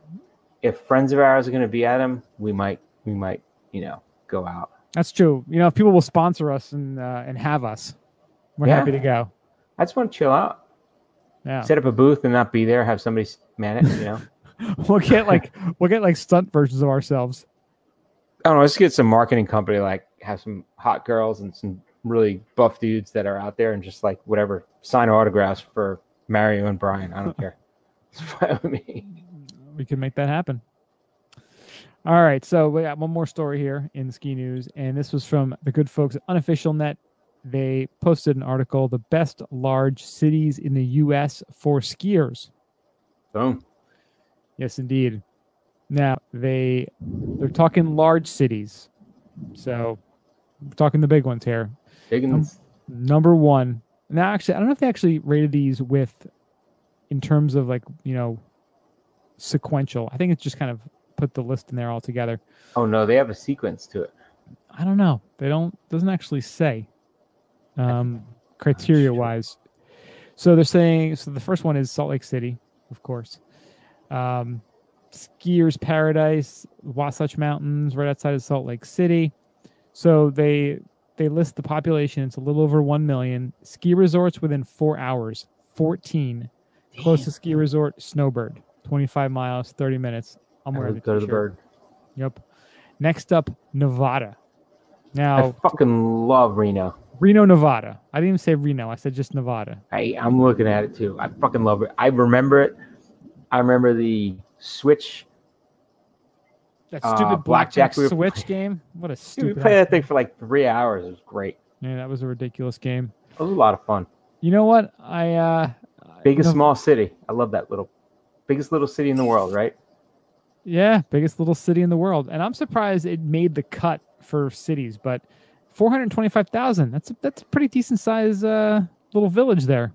But close proximity to Reds and the Bunny Ranch. That as well. Yes. Just saying, Carson City, have a little shootout in downtown Carson City. Be like an old West thing. So they have 13 ski resorts within 4 hours. And the closest one being Mount Rose, 25 miles, 30 minutes. Next up, Denver, obviously. Pretty easy to pick that one out. Population, almost 3 million now. Wow. It's going to be a pretty giant city. It's going to be a bustling metropolis very soon. It already is. Yeah. Ski resorts within 4 hours, 19. Closest one, Loveland, 56.5 miles until that new one opens up. Boom. Next up, Anchorage. So Anchorage made big cities. That's kind of surprising too. It's really wild, right? Almost 300,000 people they're at. But Alyeska is just down the road, and they get 650 inches of snow per season. Damn. So there is that ski club I was telling you about. They're doing a trip to watch the Iditarod. Whoa. And they're staying near Alyeska. So I'm like, you get to see the Iditarod and freaking go ski Alyeska. So I'm like, that's 2 things off your bucket list, maybe. That's pretty awesome. Yeah. Next up, Seattle. Shout out to our boy Nick. Nicky. The ski resorts of the Pacific Northwest often receive the most snowfall in the entire U.S. Dude, I heard on Tuesdays you get to rub Jeff Bezos' head when he walks down the street. You get to rub the bald head. So if he's listening or anybody else is listening, shout out to Jeff. Say you love him and rub his head. What's up, JB? And there is 2 buildings known as Jeff's Balls in Seattle. Balls. That's right. Yes. Rub the head, rub the balls. So in 98-99, Mount Baker, which is just a few hours north of Seattle, received 1,140 inches of snow. Damn. Wait, what's the crazy one that Nick said is open at night? Alpental? Open at night when it snows. It's like skiing in the dark and blizzard condition. It's just like everything is silent and you're just going. It might be Alpental, yeah. So Seattle's got almost 4 million people now, and there are 12 ski resorts within 4 hours. Whistler, I think, falls just outside of that 4-hour window. I gotta say, Seattle and Denver, expensive as fuck, right? Seattle probably worse than Denver. Yeah, but they're both like going up. Yeah. I think Salt Lake, you might have a chance. Reno, outskirts, maybe. Yeah, dude. We've talked about this before. Yeah, dude. Probably room up with somebody, but those two places are pretty baller. Yeah. Next, Portland, Oregon. You got about 2.5 million people there. Good wine. Mount Hood, just over an hour away. And you got Timberline Lodge, which is, of course, open now, almost year-round skiing. They have, within 4 hours, 11 ski resorts. Next up, Sacramento. About 2 million people there. I'm surprised the population is that high, but what do I know? And closest resort is Sugar Bowl, about an hour and a half away, and ski resorts within 4 hours, 13. Isn't that crazy? And they have it's sunny and they have palm trees that grow there. Yeah, right. That's pretty fucking baller as hell. Why do you think so many people moved to California? Why that whole gold rush and everyone just went west? Why do you think there's songs like California Dreamin'? There's a reason why. Dude, I tell you, I've only been to California on a limited time, but everybody I talk to from California is like, I miss it. It's expensive as hell. And then you go there and you're like, this is fucking awesome. Yeah. And then they have an earthquake. And I'm like, I don't want to fucking be anywhere near that place. Yeah. I don't care how many goddamn avocados and almonds you have. I don't want to deal with earthquakes. Dude, it's expensive as hell. Even coming from New York, New Jersey area, what we think on the East Coast is so expensive. I tell you what, California trumps it. It's crazy. Certain parts definitely do, yeah. Donald trumps it, not just trumps it. Donald trumps it. Next up, Boston, Mass, dude. The Mass, dude. Ski resorts of New England might not boast the deepest snowpacks or the highest peaks, but with more than 60, yes, 60 ski resorts located within driving distance of Boston, how could Beantown not make the list? Dude, I love Beantown except for when it fucking snows. Let's put it that way. You don't want to be anywhere near that goddamn town. You want to be in the outskirts. Population is almost 5 million there. Yeah. Wow. Ski resorts within 4 hours, greater than 60. Closest one, Blue Hills Ski Area, about 24 minutes outside of town. And last, but certainly, and we're gonna be there this year, in November, and we're gonna try to pal up with our buddy Matt Pepin. We're going back to the snow show. Going to the snow show. We had much fun last year. We're going again. So I reached out to the snow show. I got to reach out to Matt, and we're gonna have him back on. You sent a letter. You said, "Dear Snow Show, dear Snow Show, I miss thee." Last on the list, certainly not least, San Francisco, California. Mario was speaking of expensive places. This is top of the list here. Tahoe is only 3.5 hours away from the tech capital of the planet, and Tahoe has about 13 different ski areas. So you can make a fortune there and have a lakefront cabin, like good old Zuckerberg over there. Dude, I fucking love Tahoe. It's a magical place. I'm thinking about this year. That's another option. Tahoe. Yeah, we gotta reach out to Frank, our boy Frank. I'd have to take off the month of January. I think I could do Tahoe, Breckenridge, and Italy. I like it. Be like, fuck it. Why take vacation? Just take leave of absence. How about that? There you go. And that wraps up the ski news for the week. So you're talking about skiing. We're talking about skiing. We're always thinking about skiing, obviously. And one of the things that I've been thinking more about and trying to figure out a plan is my little dude is turning 2 this month. And I'm trying to figure out, when do I get him on skis? So what do you get him on, ski or snowboard? So these are two questions, right? I'm putting him on some big fat powder skis. First run. It's like a snowboard kind of. So I got the 12-year-old living with me, Bodie, right? And Melanie.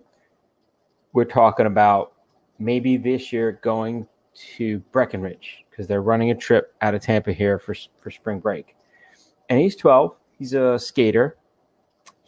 I asked Melanie, I was like, when was he on skates? She's like, he was on at 2 years old on skates. I was like, that's cool. They have like the little walker looking thing that you run around. Mm-hmm. And she said, that thing is great. Like, he just zipped around, was on skates, loved it. Never skied. So we're like, all right, we'll take you skiing. A bunch of his buddies, they're big skaters. They ski. He's like, I want to snowboard. I'm like, so I looked up something, and they actually, one of the things I looked up was saying, the general rule, regardless of age, is that when you talk about skiing and boarding, skiing is easier to learn but harder to master, whereas snowboarding is harder to learn but easy to master. Right.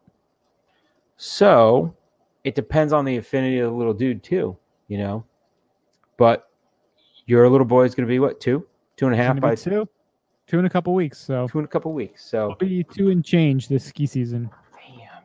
And nice. It's so we came up, Mario. You actually found a bunch of these different articles, and you know, there's a variety of opinions about how old a kid should be, and it's funny. I always wonder, like, is it dangerous if you go too early, right? Like, is there any harm? Like, because I don't know, kids are soft. You know, it's great that they can bounce back. You know, kid falls down some stairs. You're like, oh, sorry, kid, dust them off. They're fine the next day. Maybe no, it's really, I think it really depends on the kid. You know, they're all so different. And, you know, we're pretty lucky that Benjamin, he's kind of a little tank.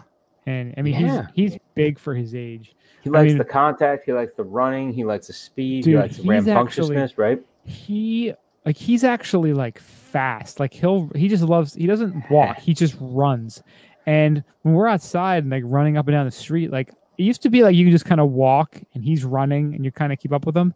Like I actually have to like jog to keep up with him now. Like he really motors. Like he's a fast. And if Michaela Schifrin were on the show like we wanted, she would tell you, you should support that Brian and you should get him on a pair of skis right away. 100%.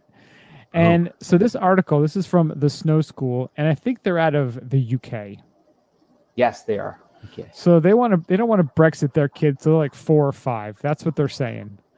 Like, hello, governor. Let's get Brexski. They're Brexskiing their kids at 5. They but said you got to talk about this article all in the British accent. Hello. Hello.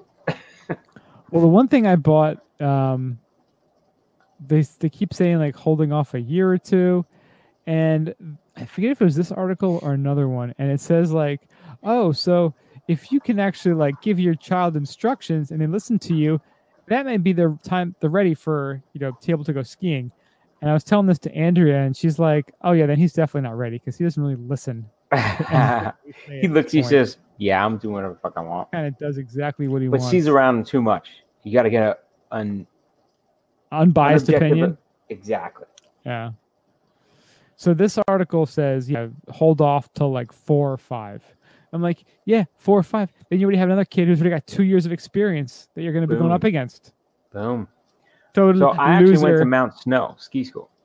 Did you see that? The article? So Mount Snow Ski School, they actually start at 3 with like a general thing, and then they do the lessons at 4. So you can drop them off, and they'll hang out with your kid for like at 3, as long as it's potty trained, I guess. I think that's the big thing is the potty training, because they don't want to be changing diapers or any of that. Think about it. I'm teaching skiing. I don't want to change poop. You teach me. If you do, that could be a niche. We could be the highfalutin ski bums changing poop and teaching kids how to ski at 2 years old. It's like, you teach me to ski. You change my diaper. Change my diaper. Dude, building Olympians at age 2. That's right. You know how many Olympians? I remember starting with Mario Brown. Those motherfuckers were talking. They were drunk, but they were talking about stuff. They changed my diaper and taught me how to ski in one day. One goddamn day. You're going to learn today, boy. You're going to learn today. Perhaps. God damn. I remember that one time we were skiing. Mario got in a fight with the ski lift operator. Brian's rolling down a hill. It's crazy. Crazy. You know the stories we could have? I doubt many would be positive, and I'm sure our But they'd little all be ski funny. school would get closed down pretty You quickly. got to put them to the Benny Hill music, and they would be all funny. Well, this ski.com article, skimag.com has an interesting kind of point too. They say, how do you get your kids ready? And they're like, make sure that they actually like enjoy playing in the snow. That's like a big first step. And some places offer a ski. You drive them up from Florida, boom, right in the snow. There you go. It says a lot of the resorts offer a ski/play program for 3 and 4-year-olds that incorporates snow play with the opportunity to put on skis and boots and slide on short sections of snow under the guidance of professional instructors. And then, one of the big things they say too is when you're preparing your child for the first day of snow is to make sure you dress them in, warm enough gear. Yeah. Because a lot of times, like, I don't know if they're even old enough to tell you what's wrong at that age, but like, they could have, like, when you've had, I know I've had it where you've had that little bit of space between your goggles and your helmet and the wind just like jabs in there and you get like a headache from it. Like, I mean, I don't know how a kid could even communicate that at such a young age. So, there's little things like that you need to worry about.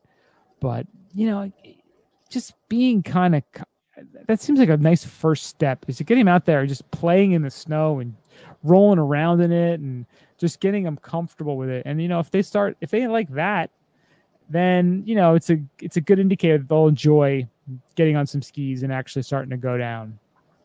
Yeah, but it's a very big deal because when you talk about migrating a kid from like doing whatever the fuck they want to starting to listen to somebody that's telling them how to do something, it's a big jump because now they actually have to follow directions and like, so I guess you got to judge your temperament of your child or mitigate your temperament of your child by like trying to get them to that point.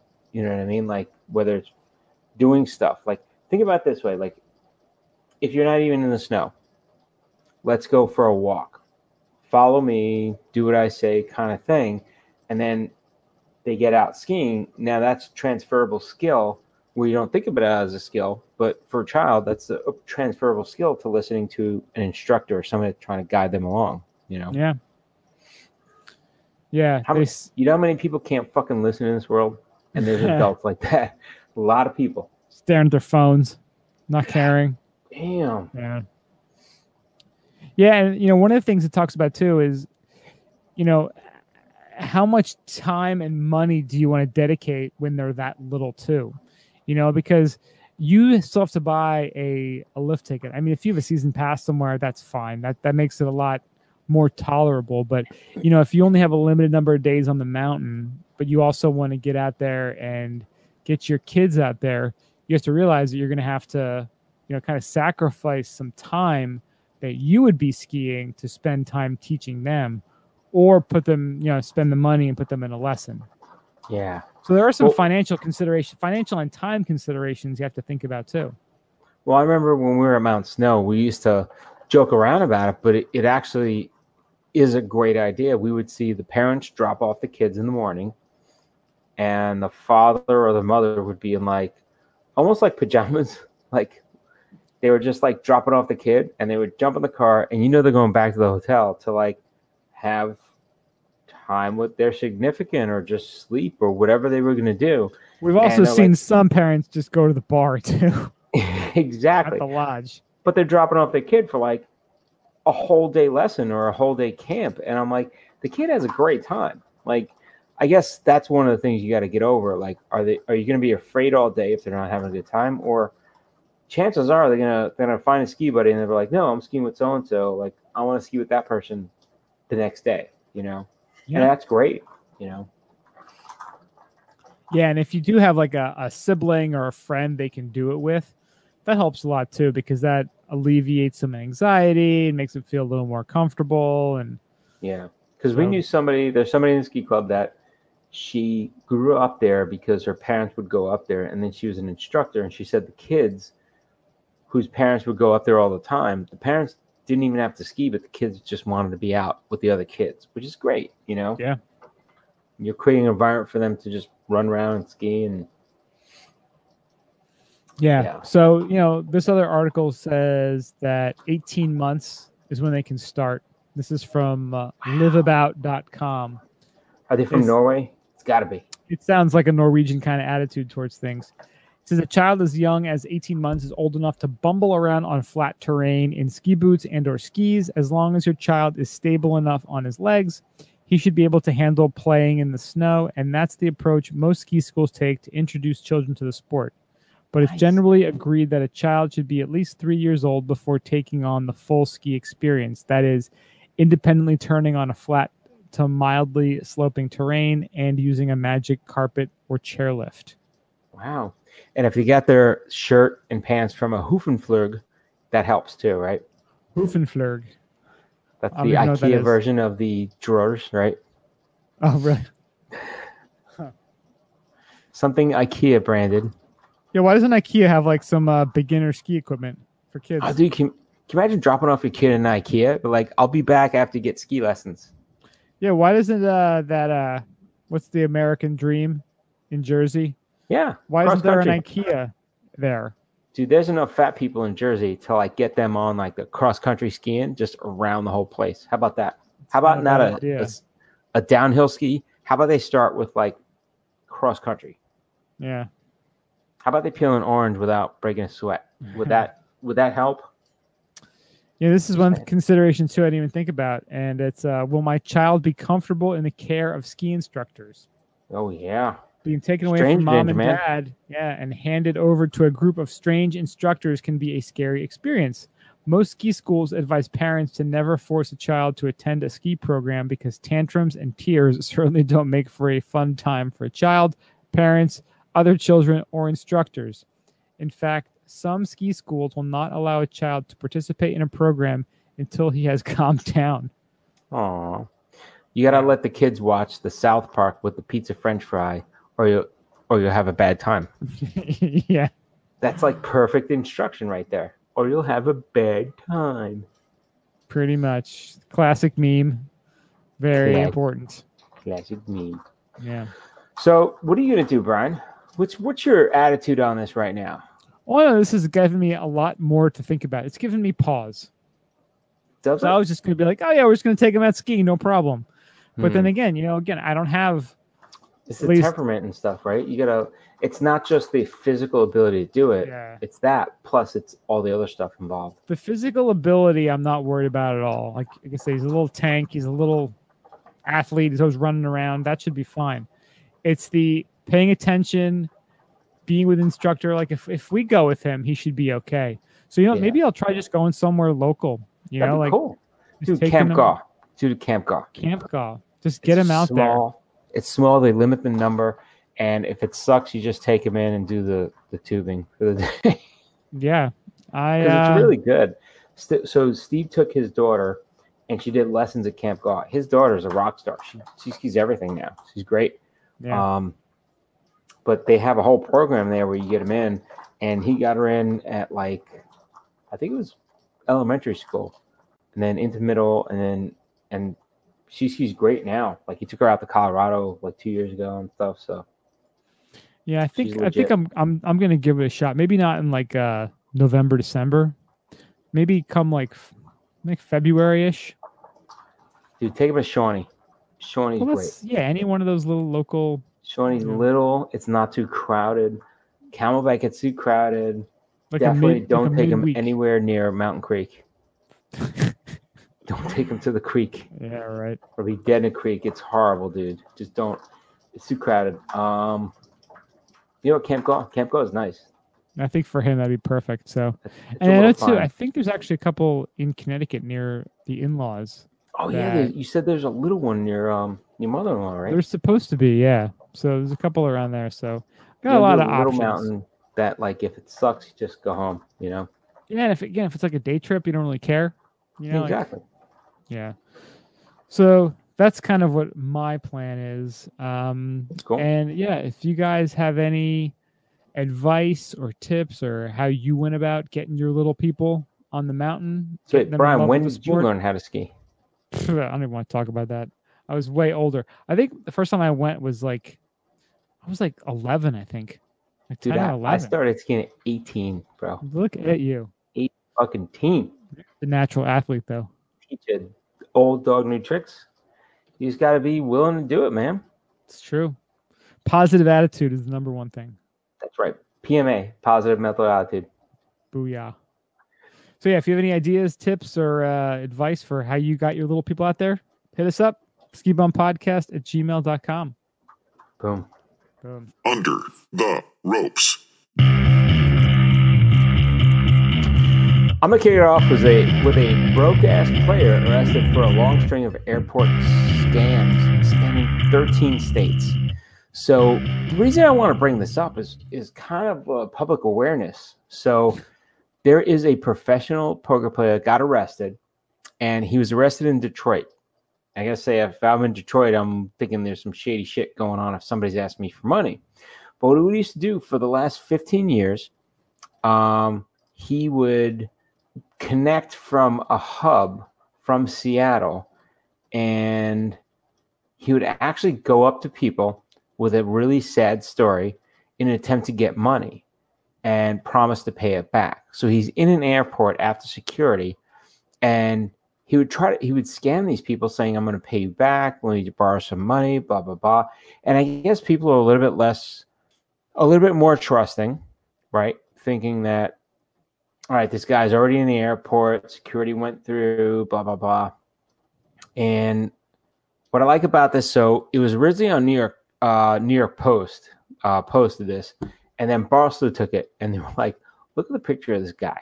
Would you ever fucking give this guy any money? Would you even talk to him? Like, here's a general rule. Put your earbuds in, walk the fuck to your plane, and don't talk to anybody. Why would you actually talk to this creepy-ass looking guy? So 100%. Yeah, he looks like a fucking serial killing. He just does not. He looks creepy. But what's crazy about it is he did all his scamming in the airport. So you wonder, like, now we go into like a little legal thing, right? And so it's not like he did it in the jurisdiction of like a town. He did it in the airport, which is actually a federal regulated area. So he could face federal charges now, which is great. Hope he gets thrown in jail.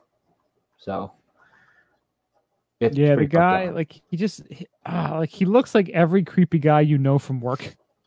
Oh yeah, dude. And I tell you what, I've been around so many scammers. So we were in Italy. We were in Rome this year, right? So we're walking over the Angels Bridge where they have the little statues of angels.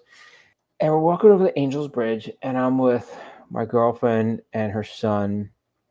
He's a little white kid with a Canada hat, fucking hockey jersey, just walking around fucking Rome. Easy target, right? You know he's not. So there's this guy that goes up, black guy. He's like, oh, yeah, you from Africa? You're my friend, Africa, whatever. And he's like, he bump fists with him. I'm like, well, that's cool. Okay, great. And he's like, oh, I want to give you this bracelet. I'm like, whoa, wait a minute. He's like, no, I want the bracelet. I'm like, all right, kid, you're going to learn a lesson. So the guy puts the bracelet on him. It was just, quote unquote, handcrafted bracelet out of leather or whatever. Puts a bracelet on him. He's like, oh, okay. He's like, oh, yeah, you're my friend, blah, blah. They're high-fiving, like, uncomfortably too many times. And then we're ready to walk away. And the guy's like, oh, would you give me some money for the bracelet? And we're like, yeah. I was like, dude, you could have the bracelet back. Took the bracelet off, gave it back to him. I'm like, don't ever look at us again. And we kept walking. And we walked down that Angel Bridge. And you know what? That little kid was afraid to walk through the Angel Bridge because he's like, oh, they're going to get me. I'm like, dude, let's keep going. You got to look them right in the eye, but like, no, I don't want to buy anything from you. If they still talk to you, then you can talk to them. So I tell you, it was a lesson learned, and he learned it the hard way because we actually broke his chops for a little bit. But that's how these scammers work, man. They give you a scam story. They give you a backstory. They promise this. They promise that. Hey, it's like the face-to-face Nigerian prince that's going to give you $20 million for the $2,000 that you give them right in the airport, right? So if it doesn't happen online, it can happen in your face, in person, in an airport. That's what this guy did. Yeah. Yeah. You want to help people. Like I know most of us would like to help people when possible, but that's the thing. It's the line just gets blurred so quickly between people who are just trying to rip you off and people who actually do need the help. And people who actually do need the help are the ones that usually get screwed because everyone's a little more defensive because of these scumbag people trying to scam you. And they don't have a good rap, and they're not they don't really want to ask. And it's sad, help people that really need it, but scam people are everywhere. I mean, in Florida, we see them all over the place. I mean, it's like Florida's there. It's just so seasonal, and that's just it. When it's a seasonable climate, you see a lot of them. So yeah, I was just in Penn Station, New York, a couple days ago, and yeah, same kind of thing. All the tourists are around, and it's like, hey man, people on the subway, like just. Guys trying to sell newspapers for $5. It's like, oh my god, everyone, just put your earbuds not a in buck, not 20 cents, not whatever you can spare. Like, no, $5. How did you come up with $5? It's like, I don't want yesterday's daily news. I assure you, it's not worth $5. Dude, I am so fucking intrigued. I would ask that person, why did you set your price at $5? Can I give you $1? Can I give you 50 cents? If I had 2 cents, can I give it to you? You don't take pennies. You only take like silver or cash. Like, what is going on here? I only take Bitcoin. Thank you so much for contributing. If anybody has a Bitcoin to spare, like, really? Like, fucking just hang out. Holding his QR code up. He's like, just send him to the QR code. Scan right here. You can put your phone right up here. Come on, brother. Wallet address. Thank you very much. Come on, brother. Help a brother with some Bitcoin. That'd be fucking great, dude. Right? We should try that just as an experiment. Maybe we should just we could be like homeless consultants. Get them set up with Bitcoin. We'll wear suits and we're like, can you help us out? We lost a lot of money in the stock market. Hook us up with some Bitcoin and just see who gives us Bitcoin. I think we should just try to help the homeless people. We'll set up Bitcoin accounts for them. And then they will take a small portion, very small portion, almost nothing. That'd be sweet. Right? There was there was some story I saw on Twitter. Like there was this lady, I think she's in the sex worker industry, and she's like, I have helped so many other sex workers like get Bitcoin set up with Bitcoin accounts, so they don't have to deal with the banking industry, the bullshit, and the clubs stealing the money from them. Like they just get the little QR code and bloop, get your money that way. So do you remember the angry sunset on Instagram that oh god, you're the crazy guy on the bridge? Oh my god, but this is what I'm talking about. It's so seasonable. Like my girlfriend said something to a cop, and he was like, oh, I know that guy. Oh, he does that all the time. But here they are, just crazy, acting out crazy. And people are like, no, well, they're not breaking a law. They're not doing anything. They're technically not breaking a law. They're just people don't want to see him, but just because you don't want to see them doesn't mean they're breaking a law, which I agree. Well, that's kind of cool, but it was a great angry sunset. It was like the sun was screaming at me. Yeah. I fucking loved it. I loved every minute of it. It was the sun shining down, spouting hate at me. It was like, you should be better. Like, you should, get this podcast where it really should be. That's what he was screaming at me. That's right. You got to listen sometimes, right? It was angry, saying, why didn't you make it better? You had God gave you the gift to make it better, and you didn't do it. That's what I'm saying. But that's why we keep doing it every week. God. We get another opportunity to make it better, right? Exactly. Tomorrow means you can make this sunset tomorrow better. That's right. All right, next up. So we've talked about the American dream a few times in the podcast today and many more times in the past. It's just a dream. This is Mario's dream. This is Mario's dream mall here. It's gonna have. I'm gonna write to American Dream tomorrow because you know what? All this shit sounds like a dream. I haven't seen a goddamn thing in 20 years? Yeah, 20 goddamn years. Well, it's been 10, but close enough. Nope. So they are announcing. No, it's longer than that. No, when was it? It was supposed to open in like 08 or 09. When did it start though? I think we looked it up. Maybe like 05. Yeah. So the American Dream is this ridiculous mall in East Rutherford, New Jersey. It's next to MetLife Stadium where the Giants and Jets play. It's like 5 miles from New York City or 10 miles, whatever. It's close. So they have this ridiculous mall. They have an indoor ski area, and they Brian's just a Giant fan. I'm a I Jet am. fan. Yes, But actually, Brian's a Jet fan. Now I'm a Giant fan. We switched. we just switched all of a sudden, Switched. like 13 seconds ago, apparently. Exactly. But this mega mall has announced that they are going to have a store called It's Sugar, which is the world's first candy department store, and is slated to open at the American Dream Mega Mall on October 25th of this year. So this is going to So be if you're 20, not already fat and in North Jersey, go right up there. yeah. If you're going to buy a tracksuit, perhaps get the 2XL version, and Dude, then go to We the. gotta open up a tracksuit store right next to it. That is a good goddamn idea. For large tracksuits. Not even fucking- a store. One of those like little middle of the thing, like kiosk. There you go. Yeah. All tracksuits half price all the time. So they're going to have a 22,000 square foot store over 3 levels, which will feature more than 10,000 candy choices. God damn. There won't be a belt size under 48 like near there. That'd be great. I find it really hilarious, this whole American Dream thing, because We gotta do last a big time- and tall right next to it. dude, it was supposed to open right before the stock market crashed in like 08, 09. And now the stock market's crashing again right before this stupid goddamn mall is going to open. So I wonder if it's even going to open, if there's going to be like, we're out of money again. So we're not even going to bother opening. Like, it's just like, do we really need a 22,000 square foot candy store? Could you imagine if you told those people who were like, you see those pictures of like the Depression and people in line to get bread for the family in the 30s? It's like, hey, you guys want to hear something really funny? In like less than 80 years, there's going to be people shopping at a 22,000 square foot candy store. Never gonna open. That's what the backs of the greatest Never generation, Open. that's what we've built. So you know what we've built? A society that's okay with our politicians probably giving that mall, before it was American Dream, a bunch of tax breaks so they didn't have to pay taxes on it and being okay with it. And now American Dream's coming in and they probably did a regeneration of a tax break or something. Yep. Where's the trail of paper and where's the trail of money? Jeffrey I might get Epstein killed had it tomorrow all. because the Teamsters are probably going to come after me. But where's the construction cost? Where's the materials cost? Like, that shit is sunk.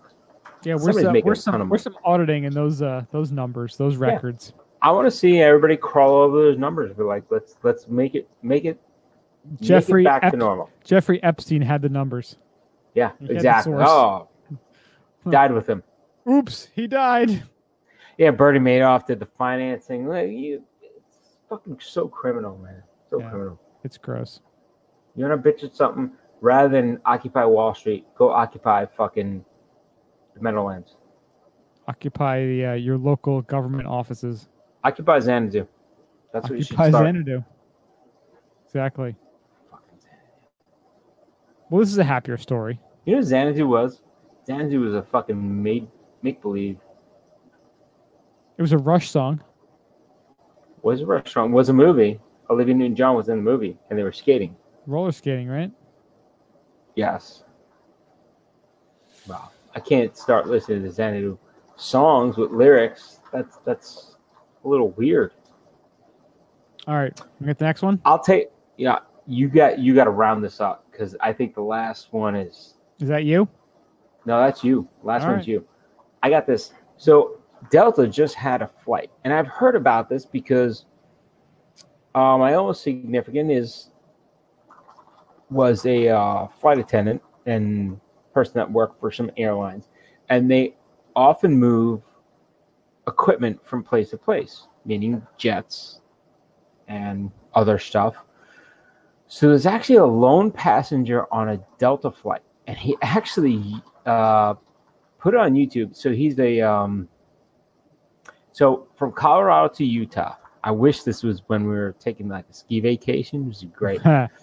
A New York man caught a flight, and I guess he was out. He's a marketing guy, and he was the only passenger on the plane. So it was pretty crazy because it was like a big jet. Like, I don't know what it was. It was like a 747. Like, just figure like you get on a big ass plane. There's nobody on the plane. You could sit wherever you want. We'll give you drinks whenever you want. It's all first class. Like everything is what you want. He had a great time. He went in the cockpit because I guess they're like, you watch the video and he's like, I guess they were like, it's only one person. They can't overtake us both.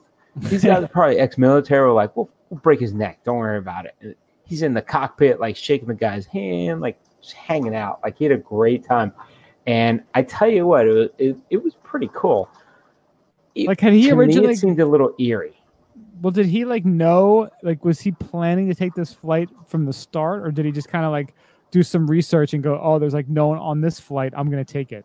No, I think he was trying to catch a flight from point A to point B, and that was the only flight. And then switch, and then they called. He actually has the video from when they called him to board. They said, "Will the only passenger for this flight come up and board?" And he went up. I was like, "Holy shit!" It's pretty awesome. You got to watch the little video. I'd be a little freaked out. There's a lot of people that posted they'd be freaked out, and yeah, but it's all like New York City dildos who are like, oh, I'm used to 47 million people around me, so if I was by myself, I don't know if I could do it. But he posted it like he was really good natured about it. He was like, well, this is great. I was like, I have my own private jet. Like, literally, he has his own private jet. That's pretty funny. Now, like, at that point, I'd be like, can I pick some people up? Just like, come on, get on the jet. Well, the flight was from Aspen to Salt Lake City. So I can pretty much assure you that if there's ever snow on the ground, that flight is always jammed with people. I know. That's what I'm saying, right? Yeah. That'd be great. I mean, how long could that flight possibly have been?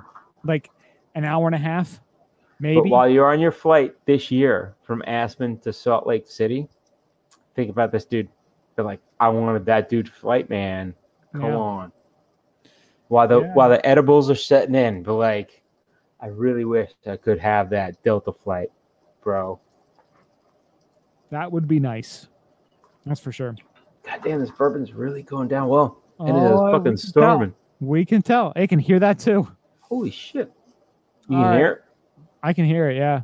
Holy crap. It sounds like you're in the shower recording It's like this. angry rain. I should be in the shower right now. I think it's like I got to find a bunker. Yeah. So we got one more story left. This is this is coup de grace. This is it. This is interesting. This is great. This is a great story. McDonald's Japan beverage cups are not PG rated when viewed from certain angles. Oh my God. And you don't realize until you view them from certain angles and you're like, holy shit, this is great. So McDonald's Japan had a sweet idea to promote its new summertime McFizz drinks with clear cups with a boy on one side and a girl on the other, that once emptied show the boy and the girl innocently kissing. A little heteronormative, but overall nothing especially offensive. It's when customers began tilting the cups at different angles that the adorable romance turned hot and heavy. Nice. A blog penned by English language Japanese job board Guyan Pot first brought the cups to our attention, noting that when viewed from certain angles, the cup's peck on the cheek becomes a multitude of other intimate moments. That's awesome. Yeah. There's going to be, at Comic-Con next year, there's going to be some characters out of this. I love you, McDonald's. Thank you. So, yeah, there's one where the girl is kind of leaning over and the gentleman is behind her. Gentlemen, I like how you do it justice. I try to keep it classy here. Keep it classy. There's one where the gal may be a little bit lower than the gentleman. That is pretty fucking awesome. You know, somebody drawing this, I gotta say, Japan has a little more artistic skill and intuition, usually. Yeah. I think they have a little repression down there too, in Japan. Oh yeah. I gotta say, they nailed us on the head, so to speak. I think they were planning this, and I gotta say it's shocking but awesome. Us repressed Americans have a real problem with that, but let's be honest, it's kind of funny and it's adorable at the same time. Just giving him a kiss in the right place, it all works out. Like George Carlin once said, he's like, in America, he doesn't understand why prostitution is illegal. Selling is legal and fucking is legal. Why isn't selling fucking legal? Exactly.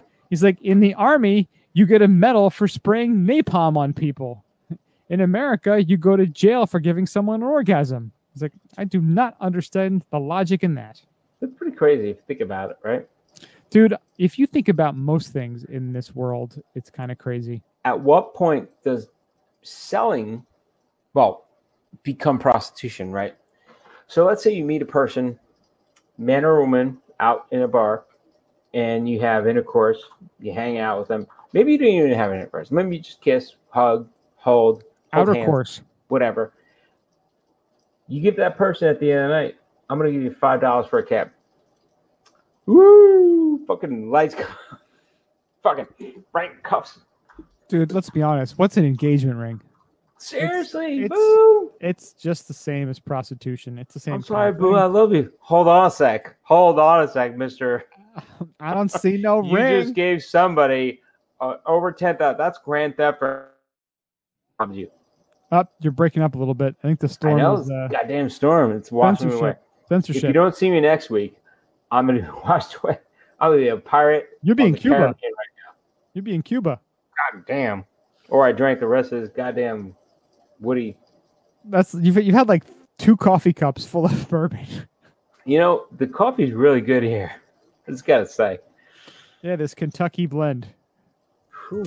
Help us Thank now. you so much for listening. Really do appreciate it. Check out podcast.com. Yes, help us now. On all the socials, Twitter, Instagram, Facebook. We are at Ski Bum Podcast. You can send us an email, skibumPodcast@gmail.com. We are where all podcasts are available. iTunes, Stitcher, YouTube, iHeartRadio, Spotify. Thank you again. Please rate us 5 stars, tell your friends, and we will talk to you guys next week. Stay high, stay pollutant. See you.